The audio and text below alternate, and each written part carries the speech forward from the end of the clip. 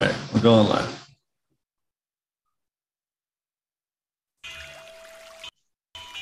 Hey guys, Steve here, Potent Ponics. Today we're going to talk about growing with fishes.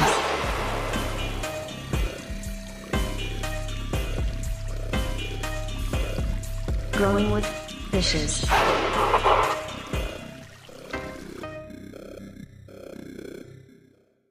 Hey, everybody. Welcome to the Growing with Fishes podcast. It's episode 301. We just had our awesome 300 episode, and definitely looking forward to today's episode as well. We have, I'm your host, Steve from Potent Ponics, and today we have Rob Bob from Rob Bob Aquaponics and Backyard Farming. How's it going? Thanks for joining us all the way from Australia. He's in the future. He's in Friday. It's looking just as bad as yesterday.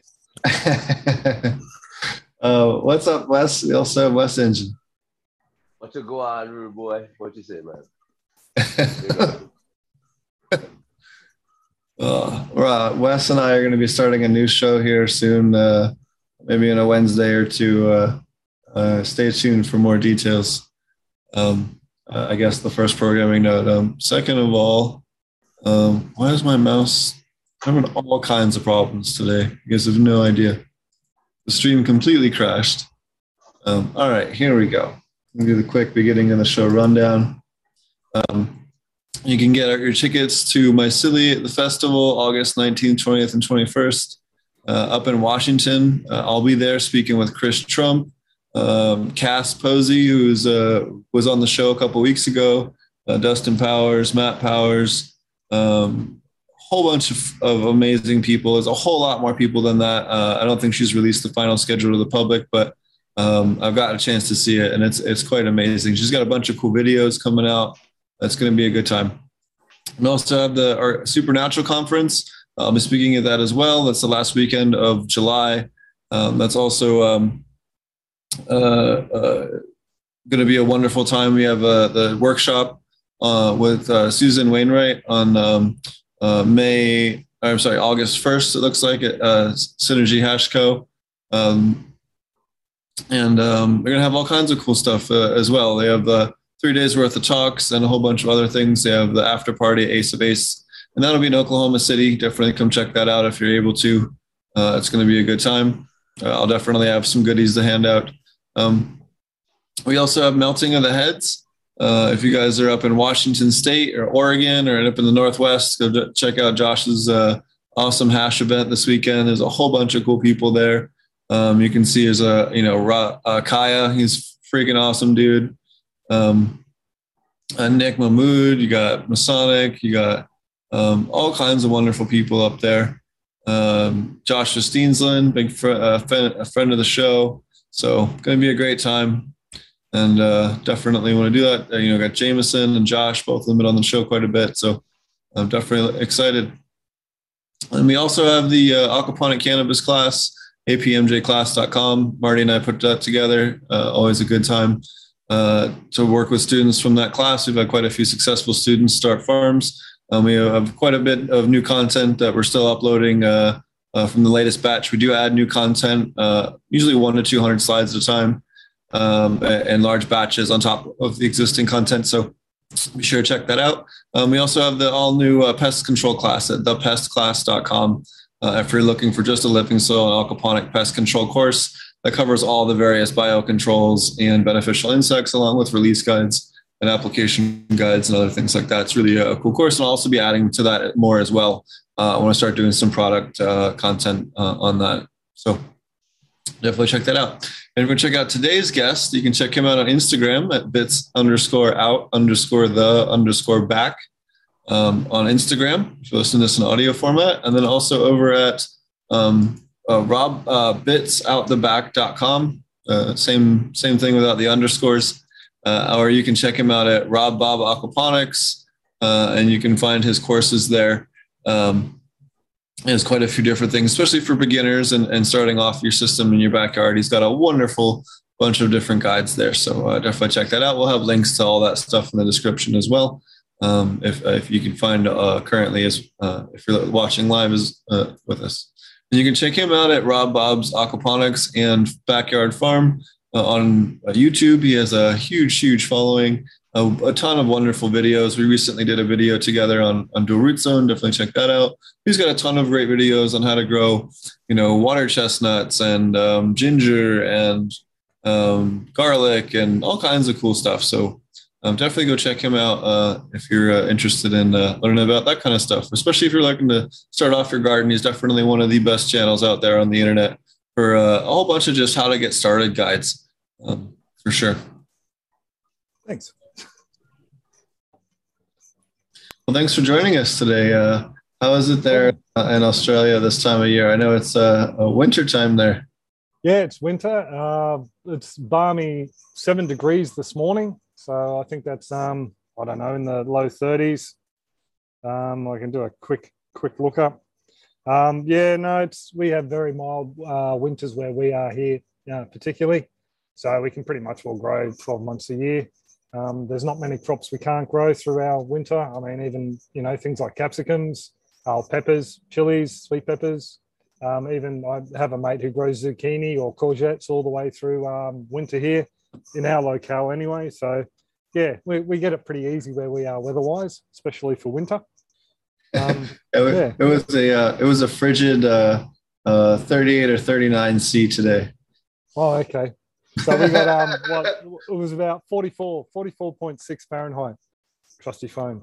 Yeah. Okay. So yeah, I think we've had probably about 4 hours this year under freezing. So yeah, we get it real easy. No frost either, just because of the fences and the way we're positioned. Neighbours get it, but we get nothing on our block. So yeah, it's pretty sweet.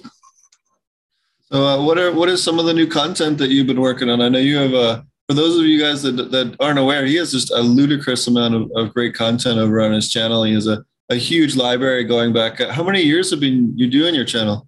You've been doing it a long time.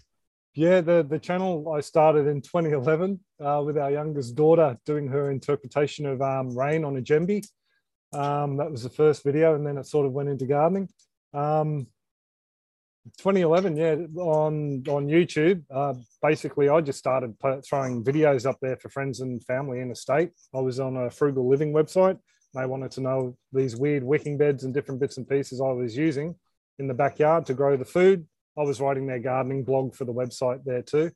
And YouTube was just a lot easier just to talk rather than use my pretty poor grammar and spelling on blogs. So content-wise, I've been posting online probably since about 2006. But yeah, YouTube pretty much all from 2011. So stop eating the jacket, dog. Sorry. Yeah. Yeah, he's got a cute little puppy there too. Jackie boy. Brand new puppy. Cutie. Yeah, he's a stumpy tail cattle dog or Smithfield cattle dog crossed with border collie. They're born with stumpy tails, so he's only got this little bud on the end. Come on, there we go. Just a little stumpy tail. So, it's like a cutie. Yeah. He fends off all of the different dangerous creatures that try to kill you every day in Australia, right? Yeah, he hasn't found cane toads yet. That's the one we worry about. Our first, we had a red cattle dog, Bunny. We saved her from dog fighters, and she had a penchant for licking toads and zoning out in the corner of the room for like 3 or 4 hours after a good hit. So, yeah, hopefully this guy doesn't find them. Yeah, you never know. That's one. I guess another big danger there, aside from all the snakes and the. Yeah, snakes aren't that bad. I mean, we get a couple of eastern browns in our yard through summer. Before we did the landscaping, they're about the most venomous ones around. But yeah, we see mainly carpet snakes and things like that, and they look after rats and small possums. So yeah, I can live with those guys. Carpet pythons are beautiful, especially some of the subvariants. Yeah, we just see the just the basic carpets. They all look fairly same designs. I did have a friend who kept some hypers and things like that for a little while, but yeah, we get the coastal carpets, I think they're called. You guys have them in the pet trade over there from memory. We used to keep the little spotted pythons, the children's pythons as well, until we ended up getting kids and dogs and other things. So. What about garden monsters? Is there anything that's kind of more uniquely bad in Australia insect wise? No, insect wise, fruit fly, Queensland fruit fly. And I've seen that a couple of people have said they've started to see it around the world now. I don't know if they're just confusing it with different fruit fly, but a viewer from Florida said that she'd seen it there. I don't know if it's our Queensland variety. But they're pretty much all the worst. Our tomatoes, sweet peppers, capsicums, mangoes, anything fruiting, even the blueberries. One year I got some really good vision of a blueberry absolutely full of the maggots from the Queensland fruit fly. So yeah, they're a massive pest for us here. The main problem is I don't know if you can see it or we can try. Our neighbours over there in the middle of that little cutout there, that's a massive mango tree. They're around pretty much every second or third house here, and they're what they call the turpentine mangoes, the old stringy ones. They're good for pickles and things like that, but people just let them drop and rot, which encourages the fruit flies. So then we just end up with plague proportions of them. Same as locusts, a lot of locust trees locally for some reason. And yeah, people just let the fruit drop and rot, and we end up being smashed by the fruit fly because of it. So they're pretty much all our worst pests. I mean, other than the cabbage butterfly, which you guys get, we get cluster caterpillars as well. The mother lays anywhere up to 1,000 eggs at a time and strip a brassica overnight once they get a bit of size to them. But yeah, other than that, we're pretty lucky, really. The odd locust plague and the possums might come through every now and then, but yeah, you guys, I know, have problems with raccoons and possums over there with fruit, don't you? Yeah, sometimes raccoons a little bit if you have a lot of fruit, especially. But usually, usually we have dogs, so if you have a dog in the yard or whatever, they're usually just not interested in trying to raid it, Yeah. Well, we've had 2 dogs before Jackie Boy, and yeah, they pretty much will stay out of the yard, same as all the feral cats as well.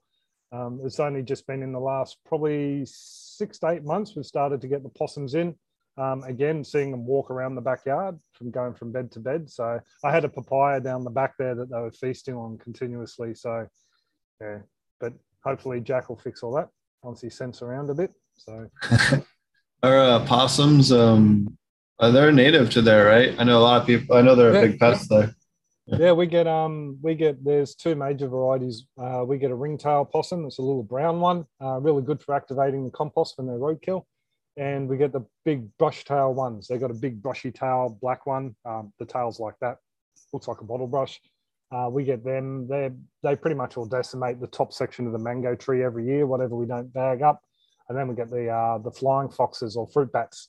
They come in and also smash through the mangoes as well. So, but yeah, the tree always gives us so many. We don't really worry about them. And we harvest from the bottom, and they can have what's up top. Let the natives have a feast. Nice. You have a lot of different crops that you're growing. What kind of different crops are you currently growing in your aquaponic system? You always do a variety. At the moment, potatoes. Really keen to be able to grow our own potatoes again.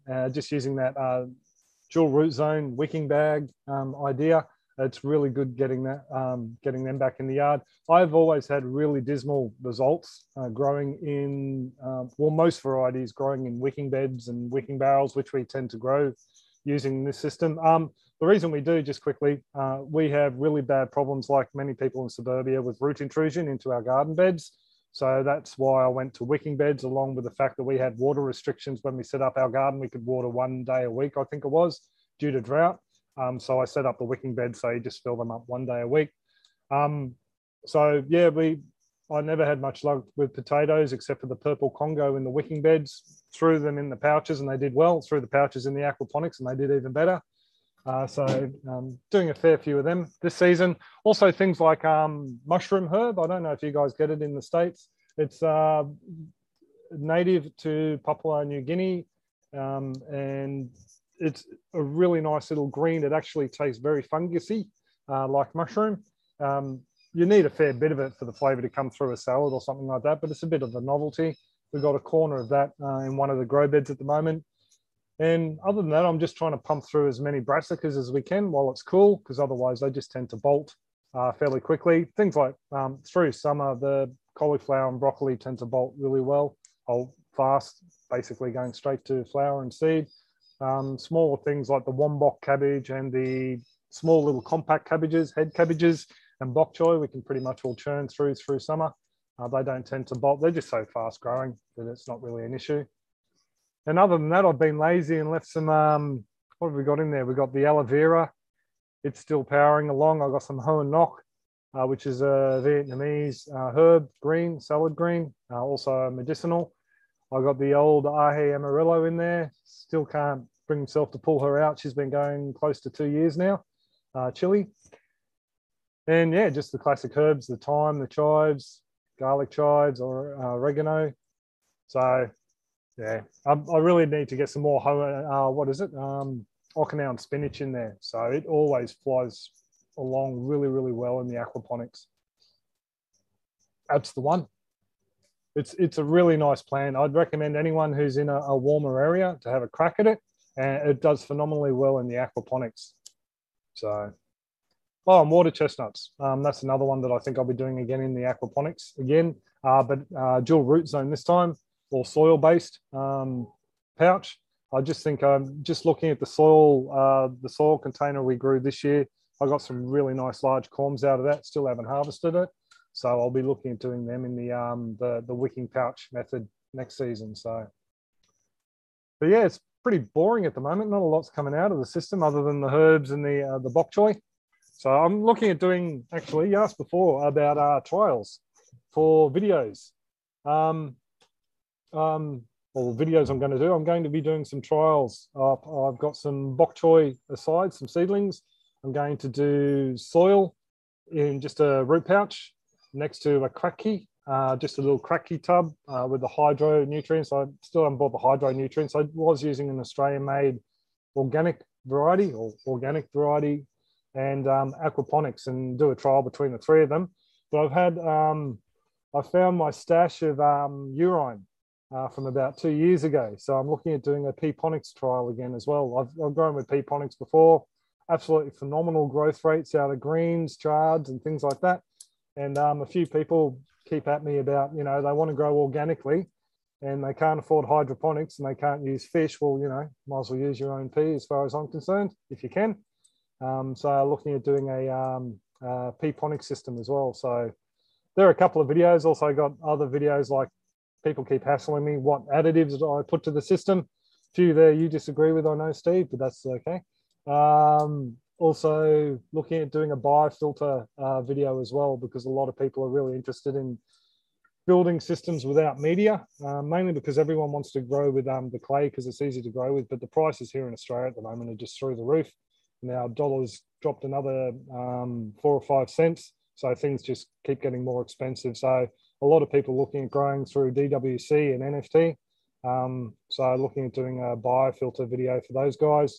A basic setup, solid settler, radial flow settler, biofilter, and then some sort of fine solid particulate filter, and then incorporating a mineralization tank on the side so they can reintroduce those mineral-rich water back through the system. So they're the plans. Plus, I made the silly mistake of asking people on YouTube where my content had holes and was lacking. Got a load of responses, was going through it before I hopped on here today.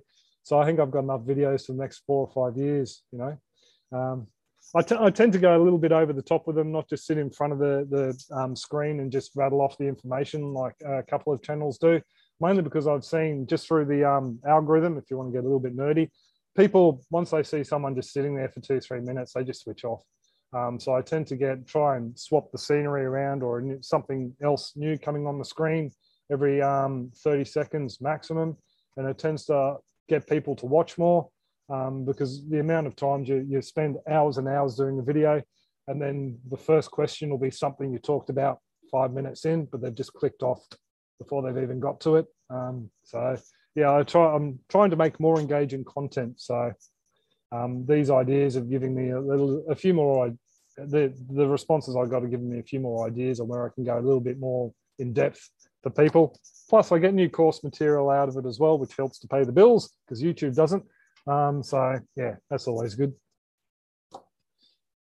Yeah, you want to tell everybody about that, or I'll throw that up on the screen here real quick. The course, yeah, it's basically a lot of the videos. If people are familiar with my content, they do come from the YouTube channel, but they've been expanded on for the courses. The courses actually give you a actually, if you allow me to share my screen, I can bring it up and he says that, but first he has to set it all up. Here we go. Yeah, it's basically a lot of my videos, but they've transcribed them virtually using the same sort of technology. Oh, I don't want to buy it. I already own it. You should be able to screen share now. Not a problem. I'll just sign in before I do that. Password is? No, don't think so. Here we go. Just make sure we're on the... There we go. So they're actually in the process of setting up a community style membership over there as well. So I can try and get all my eggs in one basket, so to speak. The guide itself is where are we? Here we go. Oops, close questions. Yeah, people actually, I can do this. Hope he doesn't mind me sharing this. But people can ask me questions over there through the guide as well. They get 2 free questions, and then I can respond. I can actually film videos and respond to them. Yeah, that's pretty cool. Viewer, hang on, my guides. Sorry, I'm trying to get out of there. I don't know how to work it too well. Yeah, I answer questions over there. First 2 are free, and I'm a little bit lazy at responding to, closing off the questions. So I like to keep them open. I really don't like charging people money for stuff that I can help them with on a one-to-one basis if they're just basic answers, questions they ask. But the actual guide itself, I'm just rambling on here. There we go. So just mute it. It's closed captions, so it comes through in English, Portuguese, Spanish. There's a transcript that you can follow along with, and then you just, if you read something in the transcript you're really interested in, you can just click on it. It takes you exactly to that spot. You get rid of the transcription there, and you can just jump to different sections on it, or you can just go straight to the search inquiry. You can do via microphone or type. There we go. Just fix my spelling mistakes. And it just takes you to different sections where it's mentioned within the guide. The responses are all down. Oh, support as well. Oh, so okay, you can see them. Maybe I can see them because that's where I've helped people with them. But go to different sections within the videos, and that helps you out. And the other thing, if the people aren't English speaking, you can actually do, if I can work out how to do it,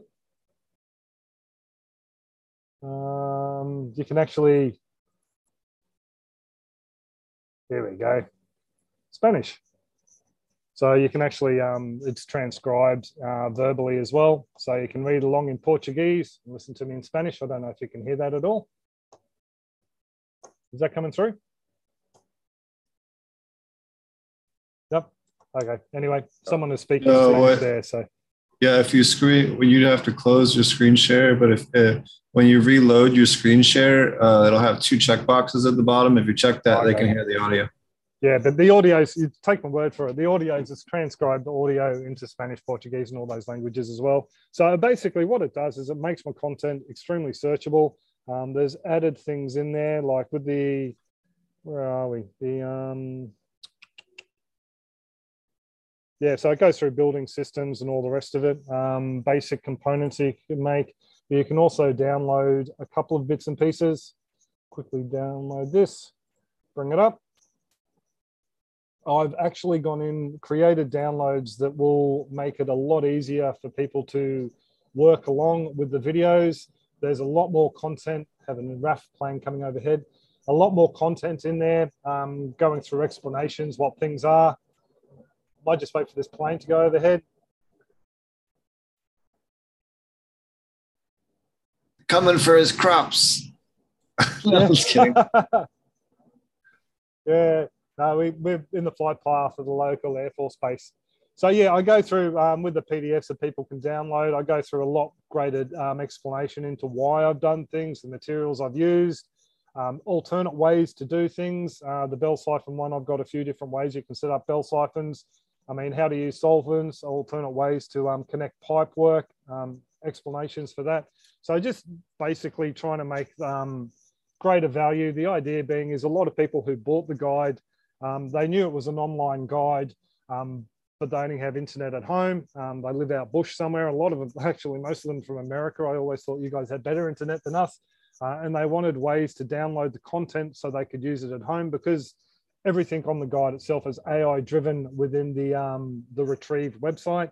So these downloads, the PDFs, actually give them stuff they can go through at home, and they can do exactly what they see in the videos from the PDF and make whatever component or learn about cycling or whatever. So at the moment, I've only got 2 finished and polished up to the site, and that's the bell siphon and how to make a chop and flip system. I'm working on the basic filter system, and they'll be offered as a standalone guide on another website, on one of my supporters' website down the line as well, for people who just want that and they don't want to have to buy the guide. So yeah, that's pretty much what it is. I personally think it's pretty great value for money. I wish it was there before I created my first system, because my first system was it looked like a crack, and it had hoses coming out of everywhere, one to every individual bed, 1-inch hose, because that's what someone on a forum told me all you needed to feed a bed through gravity. Learned the hard way that wasn't right. Bits of pipe coming on, separate overflows off every bed and fish tank. And it was just listening to too many people in forums and getting the experts' take on it. It's a lot easier if you just have something you can look at and follow through, either in video or just through a PDF style setup. So that was the aim behind it. Plus helps me pay the bills and create content, because when basically my eldest daughter's in grade 12, she's graduating this year. And once she's out of home, there is no reason at all for me to be doing YouTube as a full-time job. I should go out and get a proper paying job. So I've got to make it pay the bills, or that's what I'll have to be doing next year. So that's basically the idea behind the guide.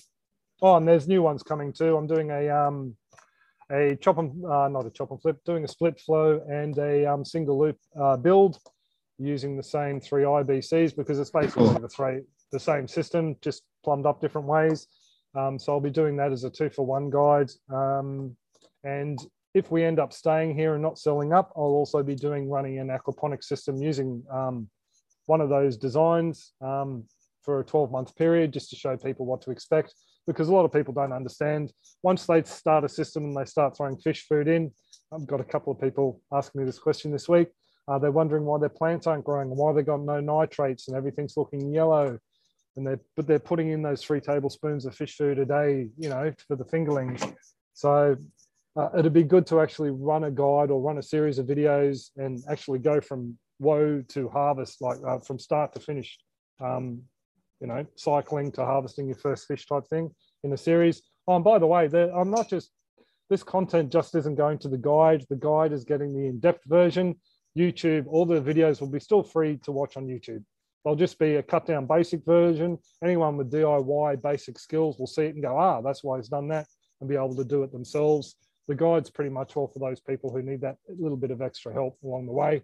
I mean, a lot of people didn't even know what a jigsaw was when I did my first video, and they were wondering. I think you guys call it something else, a scroll saw or something over in the States. I'm not too sure, but yeah, little discrepancies between the language between different areas. It helps if I have the guide for those people who need it, and other people can just put 2 and 2 together straight away on YouTube. So, yes. A little bit difference in the swear words too when you cut your finger with that skill jigsaw, Yeah.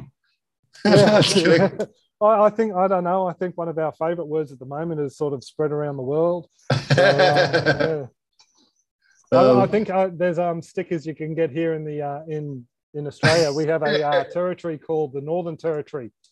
and a series of stickers with "See you in the NT," and a lot of people were wearing them as face masks during the mandatory lockdowns as well. So. Speaking of which, what are some of the most common questions that you get, or common things that you see people do wrong that they then have to kind of fix after the fact? Okay, the number one has actually died down a bit, so I don't know if it was content that was published online or not. Was I put fish in the system, 4 months in, they're starting to die. What am I doing wrong? And then you go through the. I've learned now to ask how many fish are in the system and how many grow beds have you got. And 9 times out of 10, they've read somewhere or seen a video that you can just throw 100 fish in an IBC. And once they start hit that 3 or 4 month mark, they've realized that one grow bed, which is an IBC, just the top. So you're looking at what, 300 liters, what's that, about 80 gallons, I think, worth of biofiltration, and their fish start dropping off and they don't know why. That was the number one there for a while. I don't see it as much. The other one is, like I was saying before, I've got all these fish in there. It's system cycled, but my plants are all yellow. They're just not performing. Aquaponics is supposed to be this wonderful, sustainable way to grow, and my plants are dying. And it's just the fact that they've seen people online and grow beds full of plants, and they haven't picked up on the fact that you need that nutrient load to grow within the system, and they plan it out with a load of tomatoes or brassicas or whatever. There's just not enough nutrients in there. So that would be another popular issue at the moment. And just plumbing rates. People not understanding that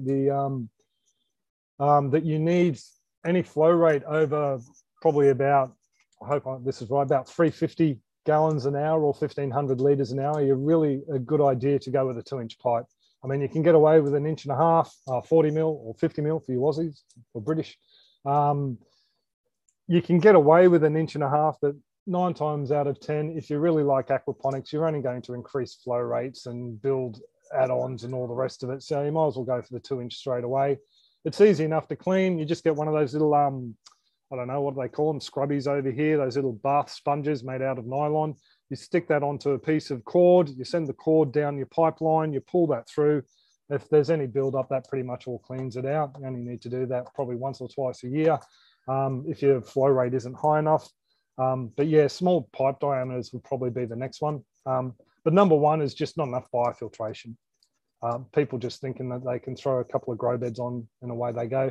Solids accumulation. I'm starting to get people say that they're starting to get, when they dig through the beds, they're getting funny smells. And that's basically anaerobic spots. I mean, you guys know that. And after a few more questions, you generally find out that they've had a tomato growing in there for over 12 months or something. And the root mass has just started to take over the bed, and they're getting a few anaerobic issues. Generally not a huge issue, but I have seen people just let it go to the point where the fish start dying through denitrification. That's why I always like to suggest some sort of solids removal from the system if you're got any decent number of fish. What's your take on that, actually? Interesting to ask someone else. Yeah, no, actually, I think this is a great example where Korean natural farming comes in a lot to help it. So you could actually pour liquid IMO or lactobacillus labs, which is super easy and cheap for anybody to make at home. You can take that and pour that in. Even if you had an older tomato, you could pour that in on the roots and stuff in the grow bed itself to kind of help eliminate that. Remember that the lactobacillus can live in those anaerobic environments. So if you have a bunch of sulfur producing bacteria, which is what the stink is, that's what the smell is, it's going to seek out that area and actually eliminate that. The other thing that works really well for those types of environments is blackworms. They sell them often for the pet trade. You can that you can get for your feeding your betas or baby fish. They're commonly sold as just a regular old aquarium feeder, and you can actually raise them at home and breed them and get a mother culture and produce them yourself once you do that, if you want to do that long term. But those also love to feed on those anaerobic bacteria. So you'd introduce those into the grow bed, put some down into those sludgier areas, and between the labs and the blackworms, you're going to eliminate all of that. So with the labs, is it a one-off dose? Like once they're in the system, like it'll Sure. just keep perpetuating, or is it only if they've got that that Let me pull up a thing here because I was putting together. I actually want to have you on the channel talking about that. Sure. Oh yeah. No, we're definitely going to do that. I'm excited to kind of teach and talk about this with your crowd. We have so I'll just throw this up on the screen real quick. Where's my thingy? There we go. Sorry, we're having all kinds of technical problems today. This is just kefir. We took kefir, put it in a gallon of milk, and away you go. And then what you can do if you want to be really easy and lazy about it is you just partially unscrew the lid, flip it upside down, and it'll strain out all the labs for you without any cheesecloth or nothing, right into the container that you need. But generally we dose that about a 1 to 1,000. So we'll do 1 gallon to 1,000. Where is it? There we go. So, but in general, we'll do a 1 to 800 or 1 to 1,000. So if we had a disease problem, we'll do 1 to 600 or 1 to 800. So 1 gallon per 800 gallons of system volume, or 1 gallon to 1,000 gallons. Now, normally on a regular dosage, well, for a maintenance dose, which we do twice a month, well, like usually the 1st and the 15th, something like that, we'll do a 1 to 1,000 dosage, and that just prevents sludge buildup and stuff going on underneath the media beds and raft beds, especially DWC beds. They often get the stuff that makes it past it and stays in the water column, and the bacteria that build up that just kind of builds up that silt that gets anaerobic over time, which I'm sure a lot of people experience. That completely eliminates that. It just loves to feed on all of that stuff, liquefies it, turns it back into plant food, gets it back into the water column where it then can be taken up. The biggest thing is that if you have a very dirty system, you need to use this very gently. So maybe do like a 1 to 3,000 your first dose, because if you do too much at once, it's just going to immediately unlock all that nitrogen, and you might end up with a huge nitrogen spike, and you don't want that. So back off your fish feeding, let the nitrogen drop down for a couple of days before then do your like 1 to 3,000 dose if it's dirty, and then build up to a 1 to 1,000 twice a month, as your regular maintenance doses long term. But that's the methodology that really works well. Okay, so we make our own probiotic yogurt here, and then from that I make a probiotic cream cheese. At the moment I'm pretty much all carnivore. And animal dairy products is one of the things I'm eating just to fix up a few health issues. So that when I strain the yogurt and I make the cheese, so that whatever liquid comes off that would pretty much will be rich with the bacteria I could use. Yep, the whey, yeah. So it doesn't have to be like I saw the bottle, there was a probiotic bottle. It can be pretty much the whey from my cheese, as long as it's a lactobacillus. Yep.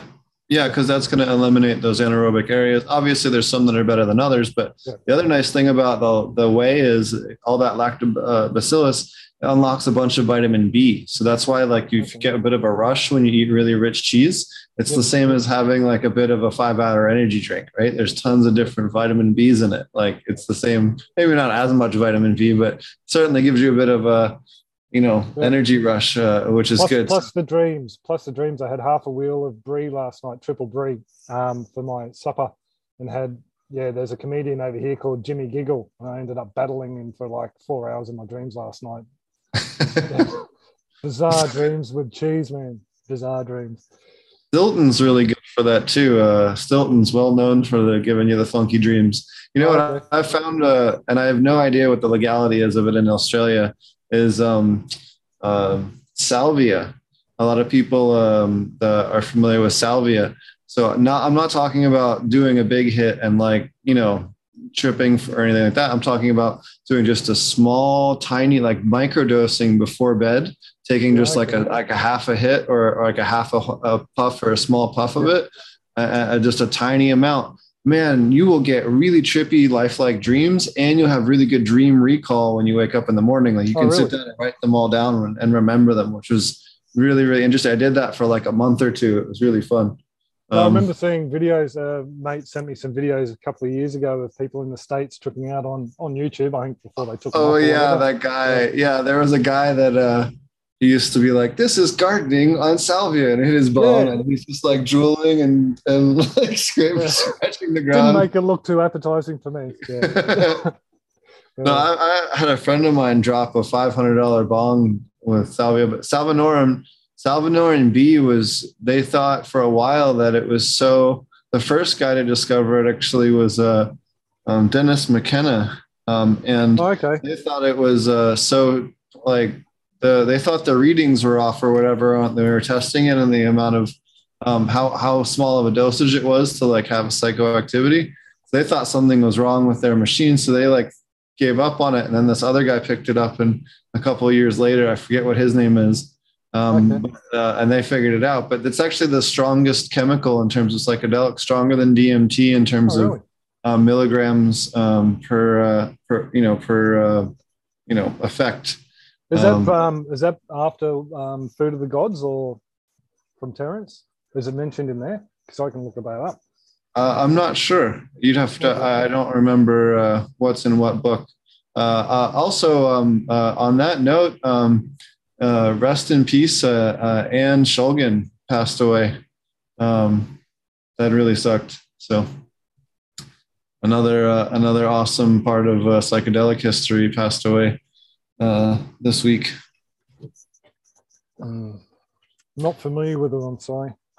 Oh yeah, she was the wife of damn it. Sorry. I got all kinds of things going on right now. She's the wife of Alexander Shulgin. Sorry. Lost my train of thought there for a second. We don't have the best access to a lot of that stuff here in Australia for obvious reasons. Like, yeah, there's no groups or social groups or stuff like that you find on Facebook. It's all stuff that comes through America. They train all the koalas to eat all the mushrooms there and everything. So it's bad. Yeah. Oh, we get the mushrooms. The dog's chasing butcherbirds. We get a couple of choice mushrooms here in Australia. There's legends of going down to Nimbin. Nimbin was the big hippie capital until chemicals took over there.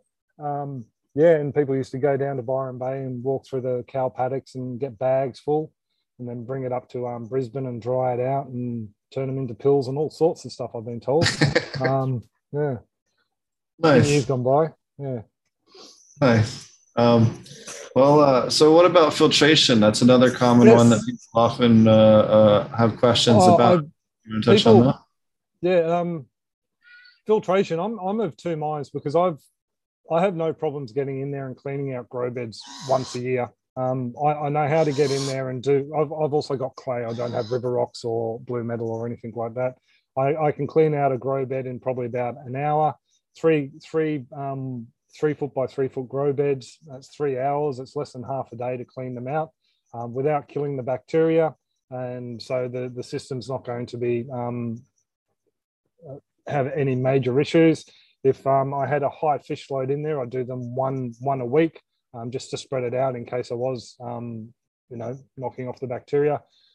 But part of me says that you can tell people, and I do have said it to a few people, just get the solids filtration, put it on, because 9 times out of 10 people go, oh yeah, I'm going to clean out the grow bed, and never do. And I've seen people online. I mean, Murray's got a papaya tree that he reckons it's been in the system for years and years. But I also know people have ended up with anaerobic zones and losing fish within 6 months because they've overplanted with the wrong plants in a grow bed.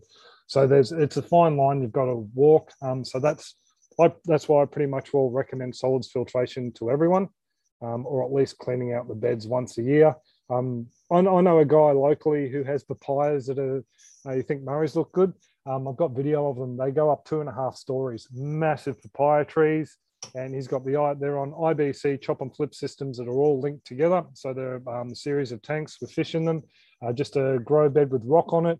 And he's had to use ratchet straps to secure it to the house so they don't fall over onto the neighbour's place. They're that tall.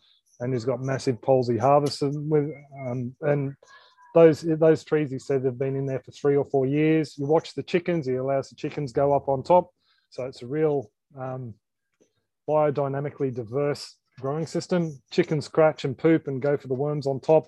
And you can't, under the first probably inch and a half of rock, it's just roots. And he says he never has any anaerobic issues whatsoever. And the fish down below are surviving really well. So, but like I said, someone 6 months in says my fish are dying and my bed stinks. So it's one of those things I just like to recommend that people use solids filtration just for the sake of their fish. After you've got a couple of loads of fish through the system, you're going to work out what's what and whether it suits your style system. Because also remember, I'm dealing with people with like 3 IBC beds. You guys are dealing with massive systems in comparison. So I'm pretty much all just helping the backyarder have a crack. If it was a larger commercial system, you know, I've seen some rock beds that go for 5 to 10 yards, and they've got a series of 4 or 5 of them. System like that, when you're running a couple of 1,000 gallons of fish tank, I think it would make perfect sense to run some sort of solids filtration, because I can't imagine wanting to clean the solids out of that amount of rock grow beds down the line. So yeah, that's my take on the solids filtration anyway. Hope that made sense. Yeah. Yeah. What about berries? That was another one that I saw that you had. You don't see a lot of other people's content. What's that? The berries. Growing berries. Yeah, you have quite a few videos on berries as well, which is another. Oh yeah, they're not in the system though. They're just in wicking barrels and wicking systems. I've had people say that they've grown blueberries really well in aquaponics, and then you look at them and they say, "Oh, we only get 5 or 6 fruit off in a year." It's probably because it doesn't like the higher pH most people run at.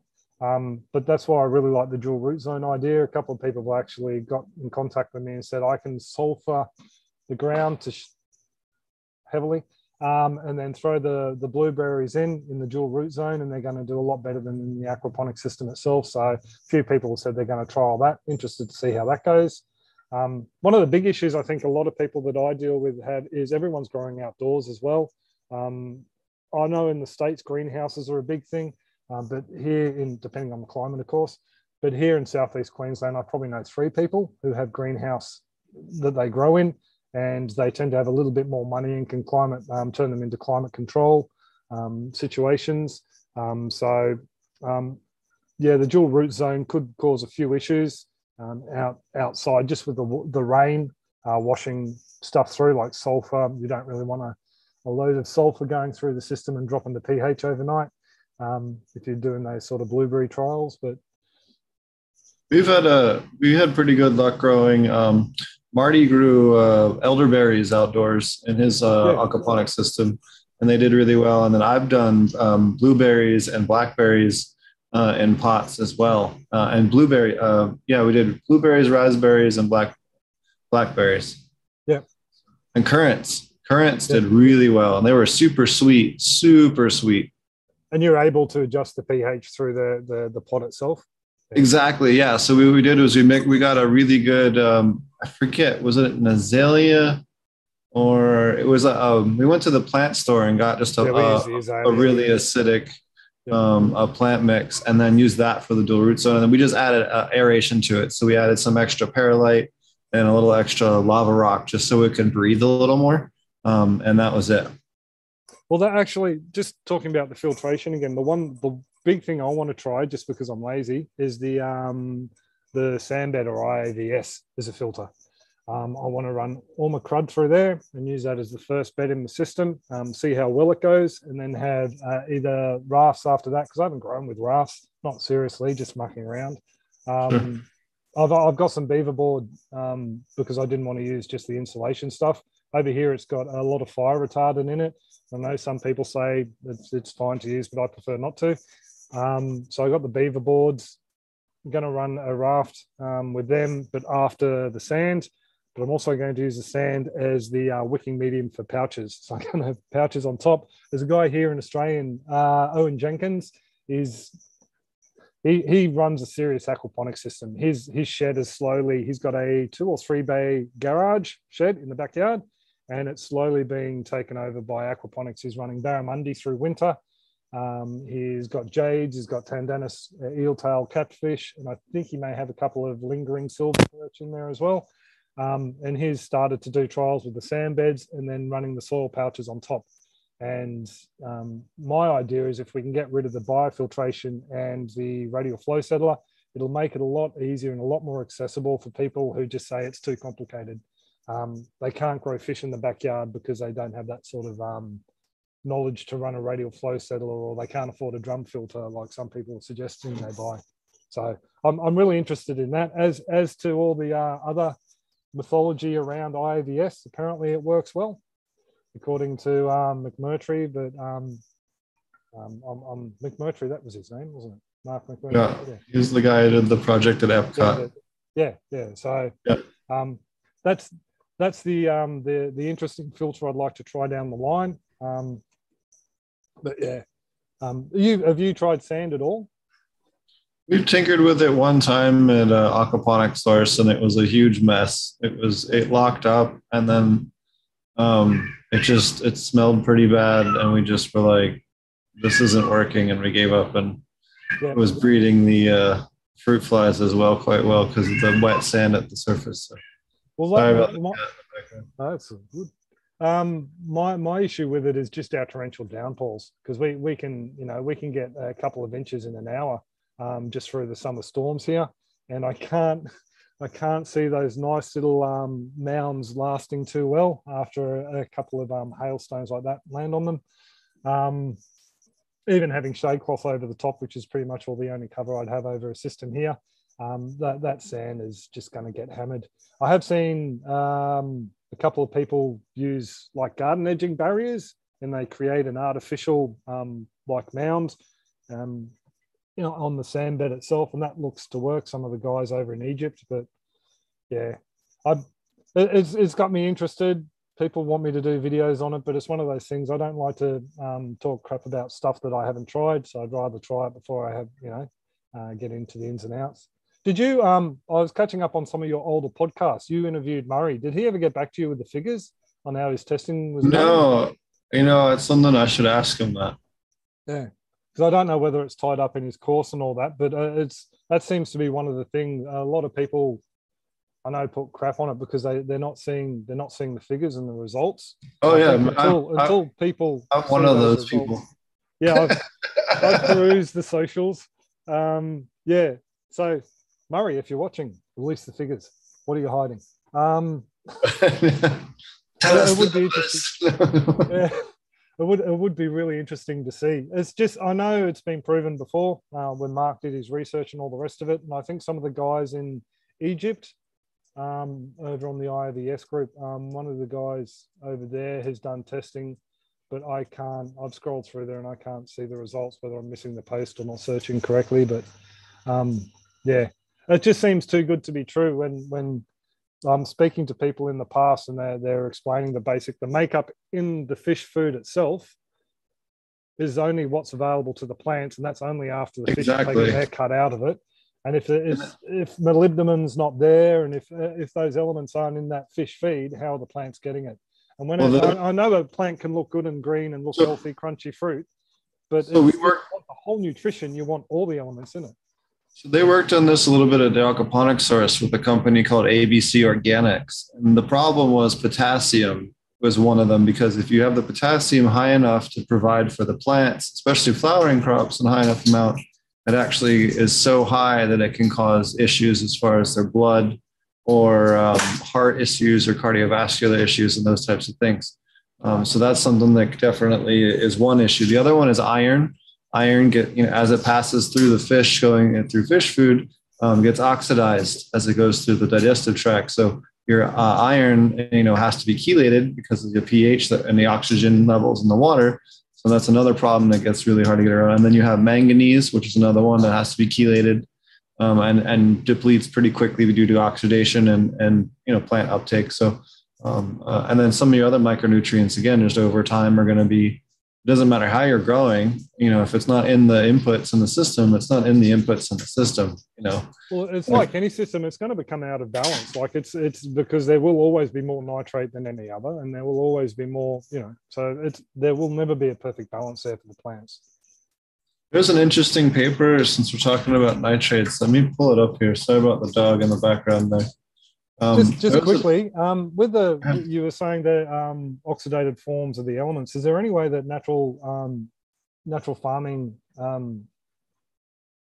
like labs or anything of the KNF, can help make those elements plant available? Has anyone looked into that?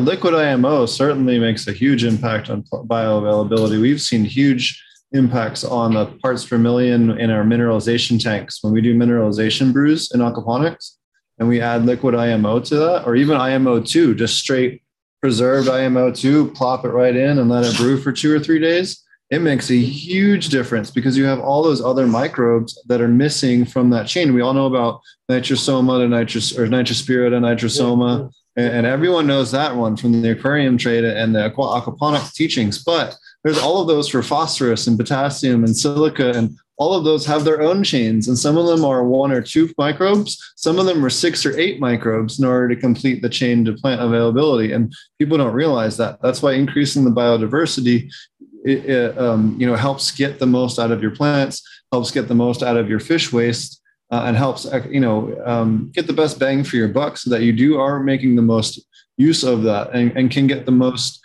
production out of your crops, especially flowering crops. It makes a huge difference in flowering production. Especially for the medicinals you're working with too, because you're looking for those specific medicinal qualities. Yeah.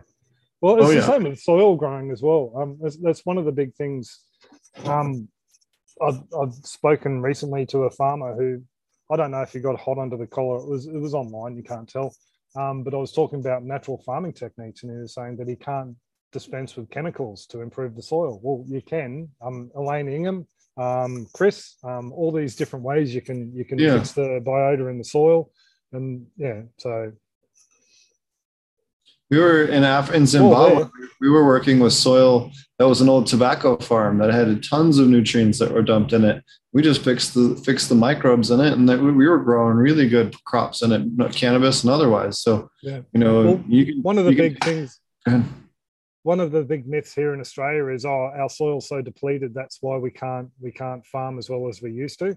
Australia used to, up until after World War II, and there's conspiracy theories about this, we were feeding a large proportion of the world, producing a lot of wool for the world and all the rest of it, until they slowly crippled our farming sector and manufacturing sector. Tinfoil hat if you want to wear it. But the soil isn't depleted. It's just lacking the life forms in there to convert those elements into plant available. It's just one of those things. And if you're going to keep throwing your NPK on there, bag after bag per acre, there's no way those life forms can survive in there. So I know there's the agrarians here in Australia, David Dohe and the permaculture people, they're really pushing it. But I really like to see that angle move more into the aquaponics here, because at the moment everyone's like, sea soil will do. Throw in some chelated iron, and that's the only additives we're really putting in. Oh yeah, to me it was something. Once I met Chris, and we started experimenting with it, and kind of started off with the labs experimentation and the IMO, just because it was 2 things that were going to definitely not kill the fish, and you know what I mean. Start off with the easy stuff, and it worked really well. And actually, anyone that's looking to really learn a lot about KNF.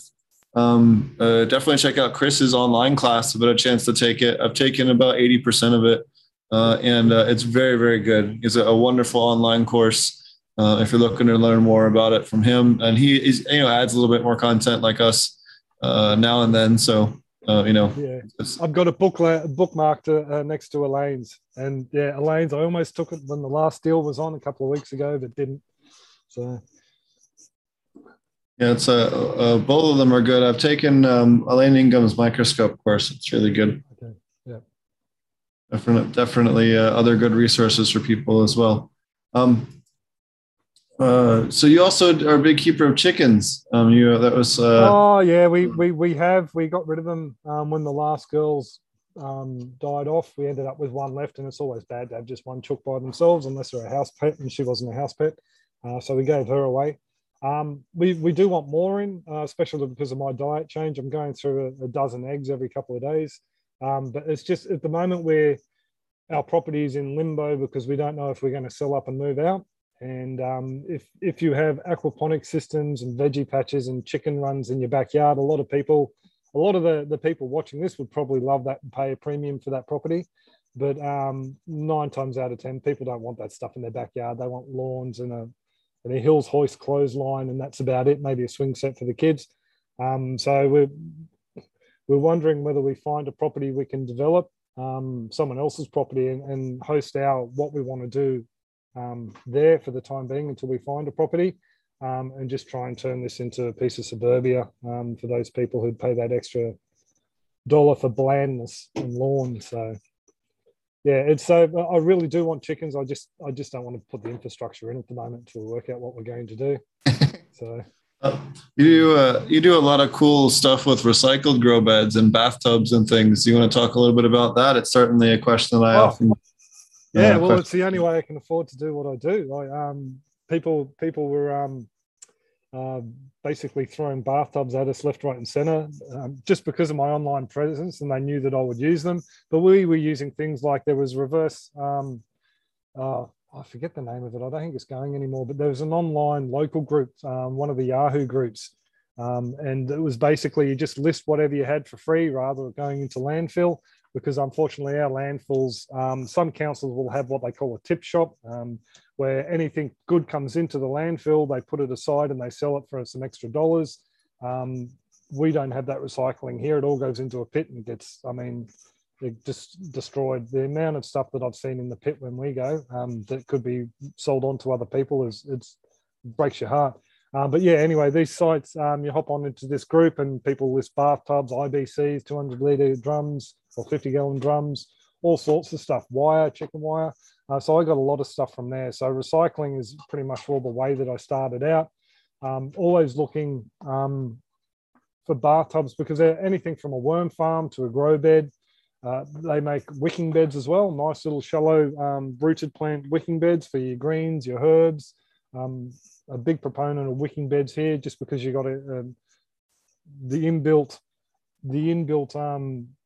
irrigation in the base of them, and also the fact that you can pretty much all have a different soil for every different bed. Like you could have a half IBC wicking bed that's just so acidic every other plant would hate it, but your blueberries thrive in there, and you can fit 4 good-sized bushes in something like that. Right next to it, you could have something that likes a more alkaline soil. Yeah, so recycled stuff and secondhand stuff. The aquaponic system we got at the moment, we got from Paul Vanderwerf. He's an aquaculture designer here in Australia. He's come up with some pretty nifty ideas like the earthen beds, which are basically, as he admitted, not his idea. They've been around for years, but reservoir down the bottom like a wicking bed flow through for aquaponics. Flow through wicking bed, I suppose they're called. He sold me his aquaponic system out of the backyard fairly cheaply, and that's what our cream coloured tanks are that I'm using at the moment. And I've got a couple of drums, and I see them come up all the time on social media as well, on the social media groups for aquaponics here in Australia. People selling their properties in the southern states to move up to our state, making everything expensive. Yeah, they're just giving away their aquaponic systems or selling them online, or people who had a crack, wasn't what it was cracked up to be, and just want to get rid of them. So if you're into recycling and you want to start aquaponics cheap, hop on Craigslist, hop on Trading Post here in Australia if that's still a thing, Gumtree, and you're going to find systems or components really cheap, really cheap. Don't go out and buy from a hydroponic store or an aquaculture supplier a fish tank. You don't need it. Seriously, for the backyard, you don't need it. I've seen people balk. Sorry, $800 for a 2,000 litre, or what's that? About a 500-gallon tank. It's rather expensive. You can pick up a IBC 260-gallon 1,000 litre IBC for 50 to 150 bucks Australian here. So yeah, they're around there. They're around if you look for them. So yeah. Shoot, lost my train of thought on that for a second. Buy new plumbing and buy new pumps. One guy, we're pulling up the septic system. Can I use the 90 mil pipe? No, you can't use the 90 mil pipe. I think it was just pulling my leg, but taking the piss. But yeah, buy new pipes. Don't use recycled pipes. Buy new pumps. Yeah, you never know if it was downstream of something that you don't want in your pipe. Exactly. In the United States, actually, there's a great resource for people to get really cheap stuff for their aquaponic system called Restore, and it's run by Habitat for Humanity. And all the resources go to helping, all the funds they get basically pay for it to run the facility and the Habitat for Humanity. So basically, people can donate when they're doing teardowns. If they're a contractor, if there's useful resources left over, they'll basically bring it over. If someone gets the wrong thing, it's sent the wrong thing, they'll send them, the right one, and then they just take the bad one and donate it over there for a tax write-off. So you can get stuff at like 10% of what it would normally be in the US. Yeah. Something someone put me onto here in Australia is the auction houses. I never thought about them. When business is closing down, thanks COVID. There's a lot of businesses gone out of basically closed down. A lot of cheap machinery, lathes, milling machine, and that sort of thing. But even aquaculture equipment, hydroponic equipment, because I think Lloyd's is one of the places they just move in and just auction everything off. People were getting some even cheap racking for your grow beds, cheap industrial pallet racking and things like that from the auction houses. One guy got a whole set. It was like, I think he said it's enough to do all around the outside of your shed, inside and out, for a couple of $100. And that's the stuff that takes 1 or 2 ton pallets. So here in Australia, anyone who goes to Bunnings, what they use, or I suppose Lowe's use something similar in the States, or Walmart. So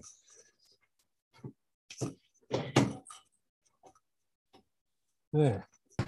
I was going to make a comment about Australian politics, but I won't. Feel free. I don't know. You also are a big fan of bok choy. I'm a big fan of bok choy and tatsoi. Tatsoi is one of my favorite stir fry greens that you can grow. It is amazing. You mix tatsoi with a little bit of spinach. What are some of the other leafy greens that maybe aren't lettuce that you're a big fan of? Because I think a lot of people in the U.S. just grow lettuce, leafy-headed or iceberg. What's some good stuff that you like to recommend to diversify? Weird shit. People will go, huh?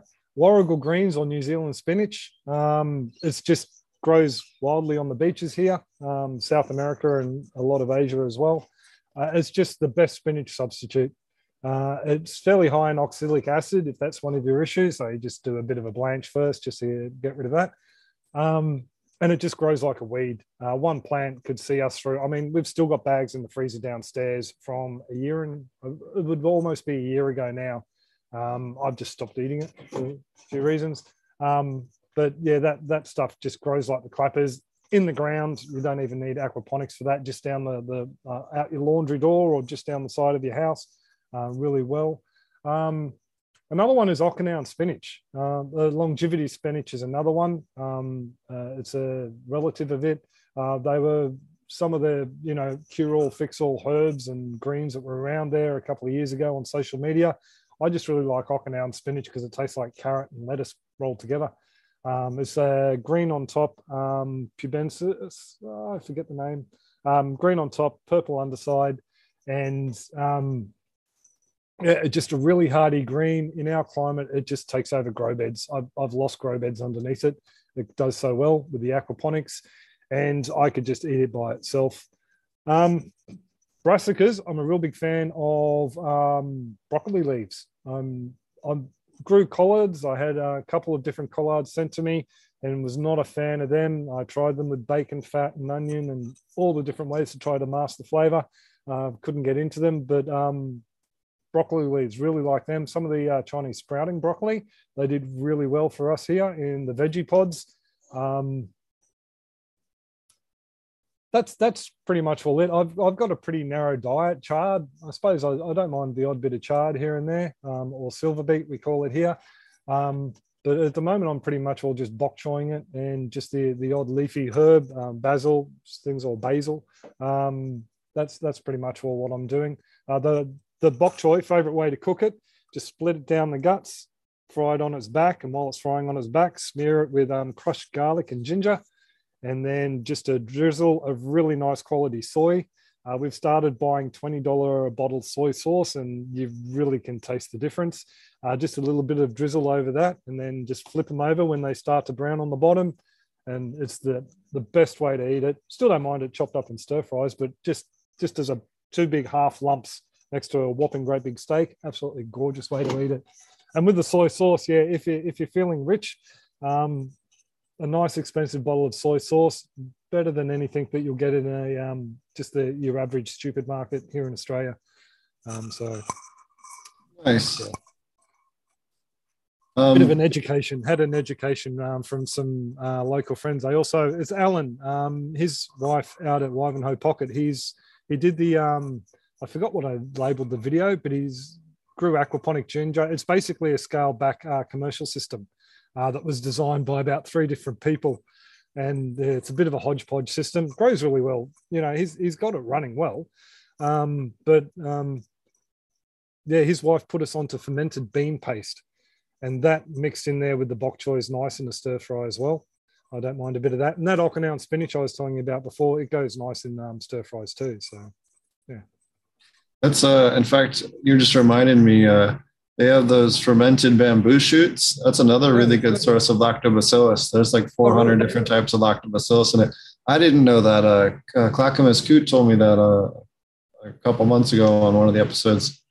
But that's another good source. Something people make up, or is it something you can buy? Yeah, you can buy it. It comes like in a little jar the way you get pickles or anything like that, in like a liquid. Yeah. I'll keep an eye out. If knowing Australia, it was probably irradiated on entry, so probably useless, but I'll keep an eye out and have a look. Yeah. Yeah, it's definitely something that you might be able to find down there, or maybe you can find them where it's made on the island, because you certainly have a lot of bamboo there. So yeah, you're not wrong. What about any other crops? You grow quite a bit of different things. Is there anything else that's maybe a little less traditional or interesting or different, or something that you found that you're like, man, this really grew really well in aquaponics and I did not expect it? Ginger. I've just got a thing for growing ginger. I don't know why. I just really like growing ginger. It did the officinale did really well. Turmeric longer does really, really well. It actually grew too well. I've got some black turmeric. I've got black turmeric, but I've got some black ginger off a local guys. The guy did the sand filter video. Terry gave me some. Thanks, mate. And I've got that stored away in the kitchen, in the pantry at the moment. I'm going to pop that in the system. So I'm interested in the medicinals, maybe not as much as I was before, just through the change of diet and all that. But yeah, gingers, I really like growing them. I'm pretty bland and boring, really. It's when you plant the Okinawan spinach, anyone who's grown in the aquaponics knows you've automatically lost half a grow bed. So they tend to take up a bit of room. Same with the Warrigal greens. And then once you whack, like, even though I've got about 3 foot by, I think it's 3 foot by almost 6 foot grow bed, you can only throw so many broccoli in there before it's overgrown. So it's one of those things. I really don't have the space. What I'd like to do is grow all the fruit and veg for family and friends who live locally. It gives me an excuse to create more content, build a larger system, and try out different methods that I haven't tried before. So that's part of the idea of trying to find somewhere else we can set somewhere up a large system. The worst one like that we tried with Sylvia, the aquaponics source, was artichokes. Those things are huge. They're like 3 times bigger than broccoli. Yeah. Well, asparagus is another one too. Someone told me asparagus in one season took over a whole IBC.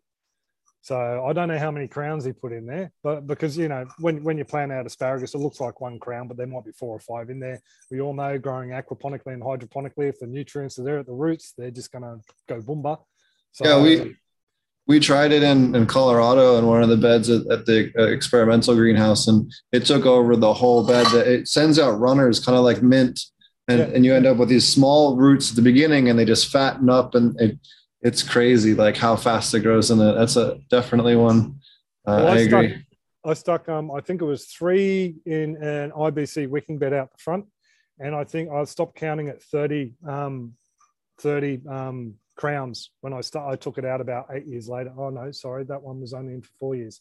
4 years later, stop eating that. It grows phenomenally well just when it's got enough. Stop it! Come on, pulling the tablecloth. Yeah, phenomenally well if it's got enough hydration and you keep feeding the soil up. Asparagus would have to be one of my go-to crops, actually. It's about the only other crop that I really like eating. That fried with asparagus, fried with beans, bacon and onions, just in a warm salad, just with some roasted sweet potato thrown on top, balsamic vinegar. Just not a guy to get stuck in the elevator with, that's all. Oh, no. No, no, I don't just find it teasing. stinky in that respect. It's not like I piss in the corner or anything. So do you have any that was my follow-up. What is there anything that you grew and you're just like, man, this just did not grow well in aquaponics, or this was just too finicky, or like you said, get out of control, so asparagus takes over. Watercress would be another one that I would say just completely takes over beds. Mint, oregano. Our oregano is starting to take off. It's starting to own a section of bed at the moment.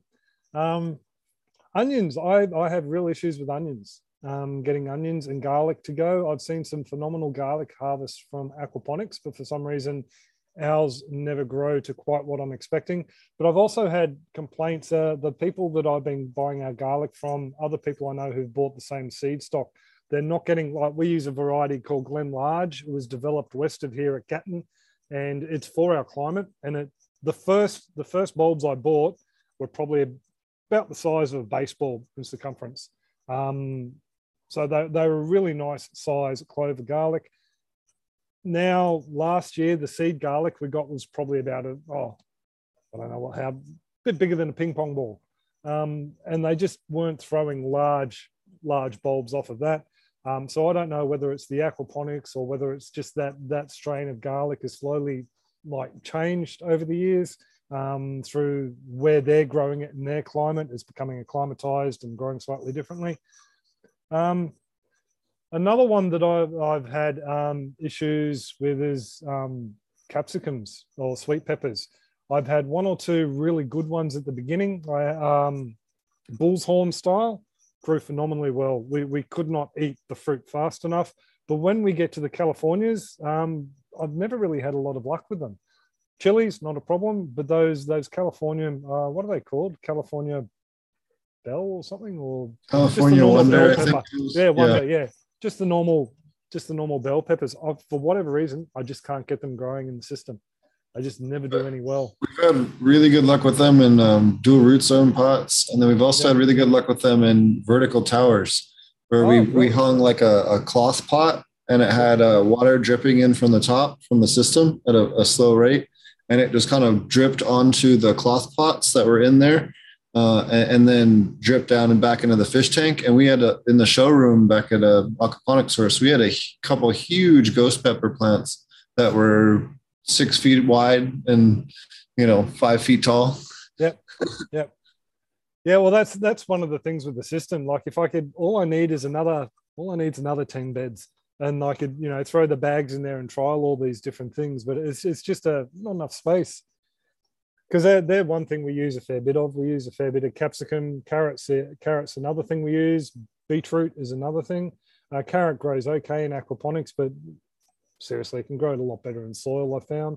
So interested in trying them in the pouch. Owen and Jenkins, the guy I was mentioned before. If you're an Aussie, check out Brisbane Aquaponics, and he posts in Aquaponics Australia Official on FacePalm, and he has got a couple of his beds up on there every now and then. He shows a bit of a progress, and his carrots he's getting out of the IAVS is pretty impressive. That fact alone interests me, because mine all come out gnarly and bumpy, and like we were discussing the other day, like a million roots hanging off of it. These are coming out nice and clean. So now I've got magpies. So beetroot's another one. I really love fermented beetroot, lacto fermented beetroot. That's really nice. Throw a bit of ginger in there as well. And I was using the aquaponics bullseyes for them. And yeah, they make up a really nice pickle. Really easy to grow in aquaponics as well. I can't believe the amount of people who don't realize they're a salad green. Beetroot, you can just grow it as a salad green. It's so easy. And it loves aquaponics. We've always had much better production with them in aquaponics than anywhere else in the yard. So haven't tried them hydroponically yet, though. So That's really cool.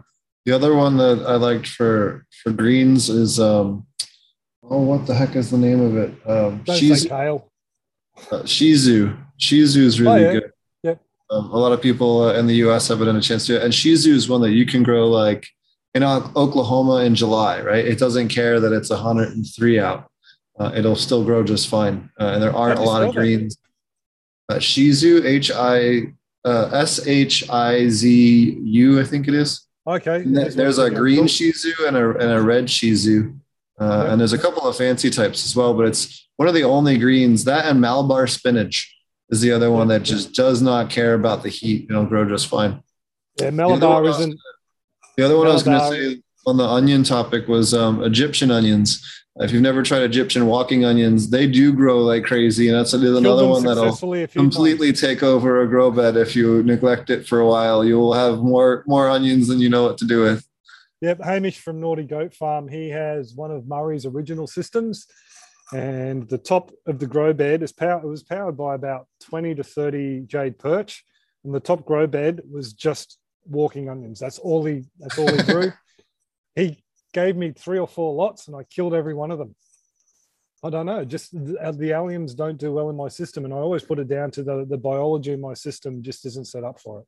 So it could be something else. Like I do subscribe to the companion planting, but not how most people say, like you plant basil next to tomato and you're going to end up with 10 times the amount of tomatoes, that stupid wives' tale stuff.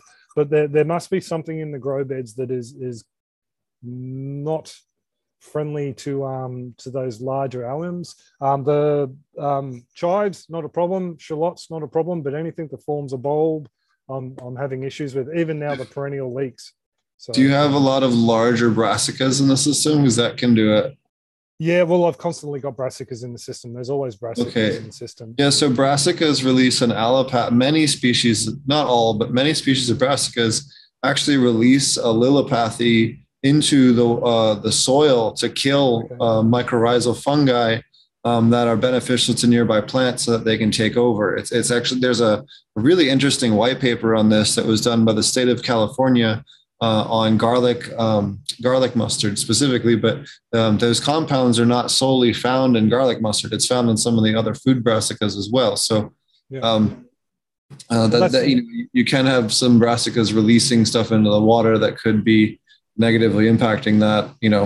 We see this all the time in aquariums. That's why I use mustard. The powerful, strong red mustard is the best mustard greens for killing root knot nematodes because of that fact. Yeah.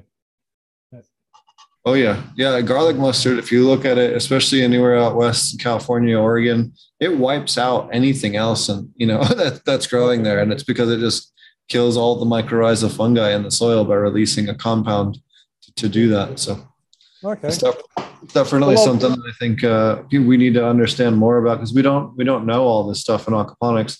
There's some minor observations that we've seen, here and there, but no one's really sat down and tried to be like, okay, well, are they releasing a lot of this, or is this some other issue, or maybe you just happen to have a tree that shades it the right way that whatever. Yeah. Well, the other thing I was thinking of is just when I do my system, I'm playing with the idea of just turning one of the IBC wicking beds into a flow through and putting a second pump in there, having a sump and just pumping that back up to the fish tank, and trying all the crops that I can't get to grow in there successfully, like mainly the alliums and the California Wonder style peppers, and see how they go in there, because it's really frustrating. I know they're only like cents to buy per kilo at the stores, but it's just the challenge it's of frustrating. It, right? Yes, it's frustrating. We had really good luck with the onions and wicking beds, and I know some people have even had good luck with them. They'll start them off in like a NFT or something like that, and then they'll transplant them into like a DWC and put them to where like the bulb is above the water and the roots are below it. Okay. That makes sense. Yep. Yeah, it does. Yep. I've seen that on like Rob Torcellini's channel and some stuff like that. Okay. Well, funnily enough, strawberries. I had really, really good luck with strawberries to begin with. And then they just stopped, and there was no increase in salt. Like naturally, the first thing you're going to think is the system's been double dose salt or something like that. But no salt added to the system, no extra sea salt. At that time, I'd moved on to the powdered kelp. Sea salt has a bit of sodium in it, sodium chloride. But yeah, strawberries are another thing I've been challenged with in the last couple of seasons, trying to get taking off in aquaponics. The first one I stuck in there, I had runners within weeks, and it took over a whole section of bed. Like it grew phenomenally well, and then so Strawberries will suck an incredible amount of iron and calcium from the system, much more so than a lot of other crops. But those two, that spinach is another one that just slams iron. And you'll if you have two systems the same size and you grow it in one and not the other, you'll see it plain as day on how often you got to dose it to maintain those levels. Yeah, well, I noticed the Warrigal Greens were a big hog on the iron as well, and they were my canary. Whenever I had an iron issue, they were the first ones to start to yellow. Actually, that's just getting back to you said what people ask you. That's one thing that I'm surprised isn't more well known, the difference between the iron and the magnesium deficiency, and how common it is in the community. Like there must, how people do the FAO download, they also need to do magnesium and iron pin at the top of every bloody social media page as well, I think. I like the HANA iron checkers for testers. People can check those out. In fact, I'll throw it up on the screen for those. We've only got the colorimetric ones. Okay. HANA here in Australia, I was buying. Sorry, HANA Australia, if you're listening to this, the HANA pen I was using here, the 99810, I think that was the red pen for pH and temp. To buy it in the States, I think it was costing me like 100 and something US, and then getting it shipped over here. To buy it here in Australia was close to $300. So I really like HANA, but just couldn't afford to buy them here in Australia. And then the shop that I was buying them through on Amazon stopped sending to Australia, so I was stuffed. Yeah, they're great if you're trying to find anything out. They have, anything hydroponic testing wise. They have, all different types of different tests. They have awesome multimeters, so you can test for, a dozen different nutrients at once. And them and Lamotte, which is the other company that I own. Well, that's one of the biggest things I get from people watching. They want to know testing equipment, and unfortunately, with the backyard system, I tend to think of the scattergun or shotgun approach of where you just throw a lot in and hope that the plant takes up some of it. In the guys that say like a kelp or a seaweed for your micronutrients and your potassium and things like that. Because the testing and getting your water done here in Australia is just too expensive. I think I worked out as about triple what you guys pay. So, and if you want to do that, so you got your test for your system water, your mineralization water, and then you want the comparison test a couple of weeks later, you pretty much all could have gone out and bought a shopping trolley full of groceries, of fruit and veg for the amount you're paying. And those HANA meters, while they're excellent, and someone in your position, I can understand the worth to them, for the backyarder, it's just prohibitive. So I wanted to do an oxygen test, like Venturi versus stones, and then break the stones down into the silica versus the normal, and trying to get a decent oxygen meter here in Australia is just prohibitive. Again, you're looking at something like HANA or something like that. A lot of times you can find a garden club or an aquaculture group that you can rent them from, or an aquarium club that you can rent them from for a couple of days. I'm not here in Australia that I'm aware of. Yeah, that's fine. Yeah, I did ask the local aquarium, one of the workers in the local aquarium shop, and he just sort of looked at me a bit weird. Oxygen meters? Why would you want that? Have air stones. So my fish has COVID. I'm thinking like it'd be interesting to test from your fish tank to your even the radial flow, then your bio, and then straight into your sump tank, and then also the water coming back from the grow beds. Like get readings of all these, like not just oxygen but nutrients all the way through the cycle. But yeah, it's just one of those things. It's a bit prohibitive at the moment. So. And if anyone does want to check out test kits, you can go to aptestkit.com, You can give me the link for that. aptestkit.com, and we have a whole list of all the different test kits, what the range is on each one, how many are in each box, the price, and the MSRP, the manufacturer links, so you can find the company that made it, and then retail links to each one. I add stuff to it regularly, so. But there's over 170 or 80 test kits or more on there already. You can test everything from aluminum to lead to formaldehyde to calcium, nickel, chromium, anything you could want to test for. Anybody can go to that. It's aptestkit.com. Takes you right to the Excel sheet and anybody can download that if they want to save it themselves. Because you mentioned that in our video, but I didn't. I just realized I didn't put the link up, so I'll put that under the video. No worries. Yeah, it's just aptestkit.com.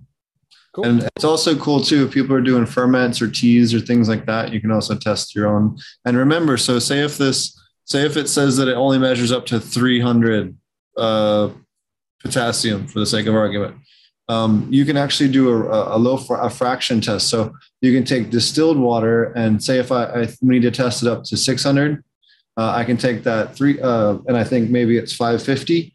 I can take that 300 range kit, dilute it halfway with distilled water, and then basically I can get twice the amount of range out of it. It's called low resolution.